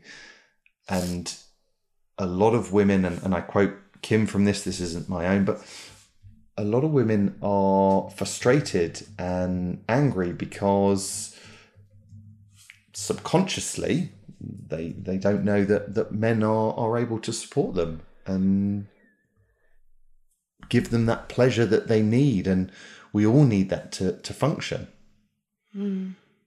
Yeah, I mean, so we've been on a bit of a journey with it and decided to, well, I think it started when, excuse me, and all this stuff, you know, this is stuff I've been talking about and teaching for years about the oppression of the feminine and the oppression of the feminine when it comes to sex and the miseducation of the masculine when it comes to sex, and how sex is this commodity and women are this commodity to be able to, you know, meet all the man's sexual desires, and that's kind of what we're for. And actually women experience on a physiological level far more pleasure than men actually do. Women have, you know, the clitoris exists for no pleasure other than for no reason other than to give us pleasure. So we have an organ, we're the only sex that has an organ that is just for pleasure, and we can reach climax through, you know, multitude of ways, and men don't have that. So, you know, it's obvious. And if you ever read the book Sex at Dawn, which teaches you just how, I guess, you know, capacious a woman's appetite for sex can be through the evolution of humanity and how we've seen this, but it's just totally been oppressed by religion and by, you know, the patriarchy generally. So for us, it came, I guess, when I got into remission, well, a long time after that, but after having the kids and then going, you know, I'm not in pain anymore, and I'm kind of rediscovering my sexual self. And I realize I've always been quite sexual. I've always been quite connected to my sexuality, but not having ever really explored what I need from it. And we spoke about fantasies a lot, but we never did anything about them. We were like, we have these fantasies, and, you know, we would speak, and we've always been very open about sex, and we've always been, neither of us have ever been jealous people. So we've always spoken about, you know, we find someone attractive, or all of that was really like on the table. So it was very easy for us to speak about fantasies. And I remember you saying, well, why on earth would we live our whole lives and never fulfill these fantasies? Like, life's too short. And I read Sex at Dawn and I thought, my God, I lived my entire life so unconventionally, apart from my sex life. Why?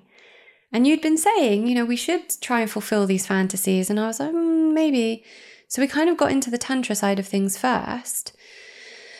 You read a few books. I read a few books. We did some workshops, and like one thing led to another with learning about desire, learning about, when you were learning about the Taoist stuff about holding back on ejaculation, because you learned about men losing their life force. So when men ejaculate, they lose their life force. And anyone will know that by a man has sex, he has an orgasm, and then he's like, right, I need to turn over and fall asleep. Whereas women can have orgasm after orgasm after orgasm. So women kind of gain their life force through orgasm. So we were learning about all of that and experimenting with that. And then we're trying to kind of meet all our fantasies and engage in new experiences that we'd never had before. And obviously, you know, those are experiences that will remain sacred to us, that we won't share on the podcast. But, you know, in a nutshell, we took our sex life to levels that we had never thought about before, but just started thinking, well, what if this is normal? What if the whole kind of conformity of 2.4 children and, you know, this is how you do it in your sex life is not normal? We're not actually built for this, but society has taught us that this is what we're meant to do. And since engaging in that and going on that journey with Tantra and the Taoist stuff and just exploring like what our bodies can do and how things make us feel. And you always say, when I'm in that state, when I go into those times where I'm really in my sexual power, that just, that's it. You're done for. Like you're just like, yeah, I'm good, and it changes our relationships. So when people say sex isn't important in a relationship, I think it's one of those things of you don't know what you're missing until you do it. Because when you do cultivate a great sex practice within your relationship, it enhances it to another level because you are connecting on an energetic level. And, as many ancient philosophers and teachers, and I had this conversation with Emily Fletcher about sacred sexuality, that, we think it's not important, but actually you connect on a spiritual, energetic level. And all the Taoist teachings and the Tantric teachings show us this. Something happens during a time where two people are deeply, immensely connected through sex, where it is a deeply connected practice. It's not just, wham, bam, thank you, man. It's like each person is connected and there for the other person's pleasure. And it's this act of reciprocity. It's an act of service. It's an act of connection. And I think that journey really took us deeper into our alignment in our relationship. I do. And I know we're not always at that place. Like we're not, we can't be, sometimes I'm just not in that place. And depending where I'm at hormonally in the month or hormonally generally, like things just change, or things will be going on in life that just make it not as possible. But we're always trying, and we're always trying to come back to that without putting pressure on each other. Always trying to remember. And sometimes I'll say to you, I'm not there right now this month. When I am, I'll let you know, and I'm sorry, and I know kind of what you need. And you'll be like, okay, and you'll understand it and you'll honor that. And equally, I know how important it is to be kind to myself, be gentle to myself, but bring myself back to that. It's important for me to bring myself back to that because it's been such a huge turning point in our relationship to go on this evolution that we've gone on within, our sacred sexuality. Yeah, absolutely. It's important to say that it has been a huge journey because I think a lot of people can relate to this. We, having came from a place of trying through IVF, you and I had gone off sex. We didn't get any pleasure from it, any joy. And then for a very, very long time, we were, having sexual interaction, maybe. And I say interaction because you were doing it because probably out of guilt that you felt I wanted it or needed it, but it was probably once every 2 to 3 months for a good couple of years. And we'd switched off to that.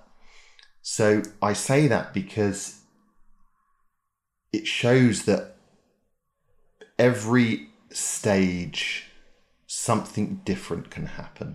You can have growth, you can progress. There is always the ability to find yourself and each other.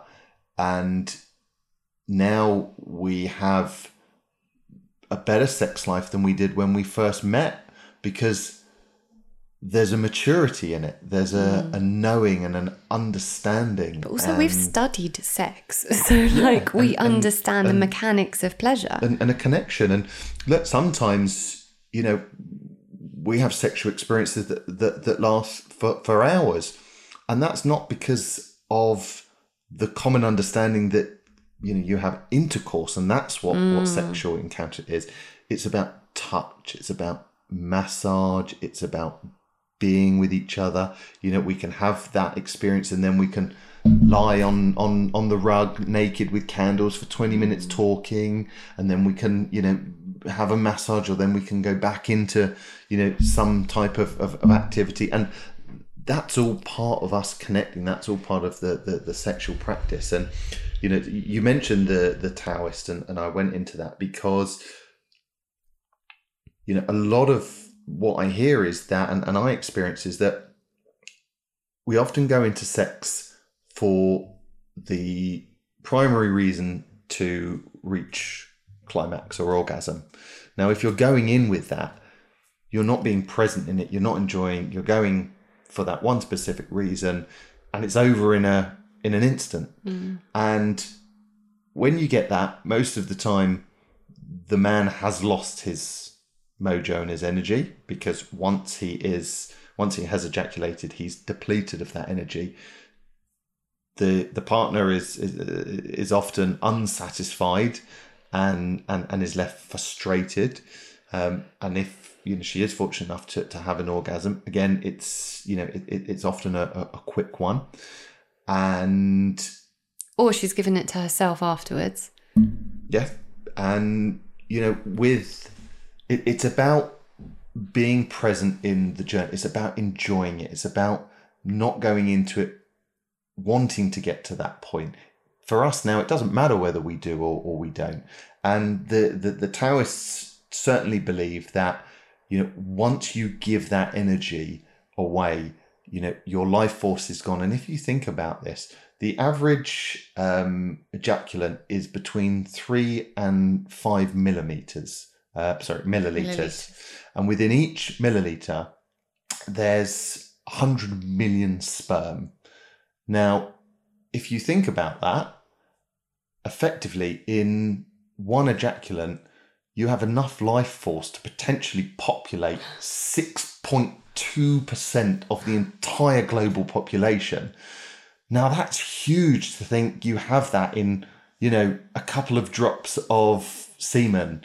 And that explains, you know, quite obviously why, you know, a man, once you get rid of that, is just depleted, grounded from all that sexual energy he has, from all that power he has, from all that connection he has. And more often than not, he turns over and he's not interested. So the Taoists, you know, teach you a concept of how to hold that ejaculant, how to last longer, and how to enjoy that feeling, and that we do. And it doesn't matter where we get to or not, but it's awoken something in us that we just enjoy. We're just playful, and like you said, we've had experiences that have, you know, brought us closer together, and that have pushed our boundaries. Have pushed our boundaries. And look, we are animals at the end of the day, and we all have urges, and we all have needs, and we all have attraction. And, you know, look, I'm attracted to lots of people. You're attracted to lots of people.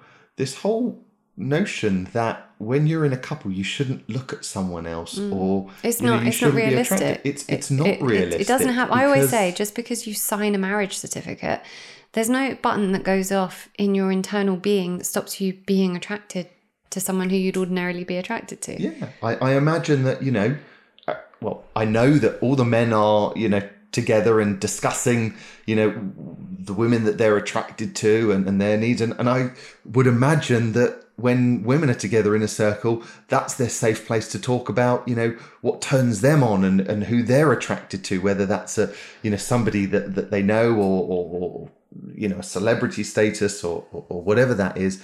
But we hide it from each other. And the reality is that we're all attracted to the other sex. Now, all right, if you're heterosexual. Sorry. Yeah. We're all attracted to other people. Yeah. And that's absolutely okay. Now, when you're in a relationship, that's something different. That's depth, that has layers.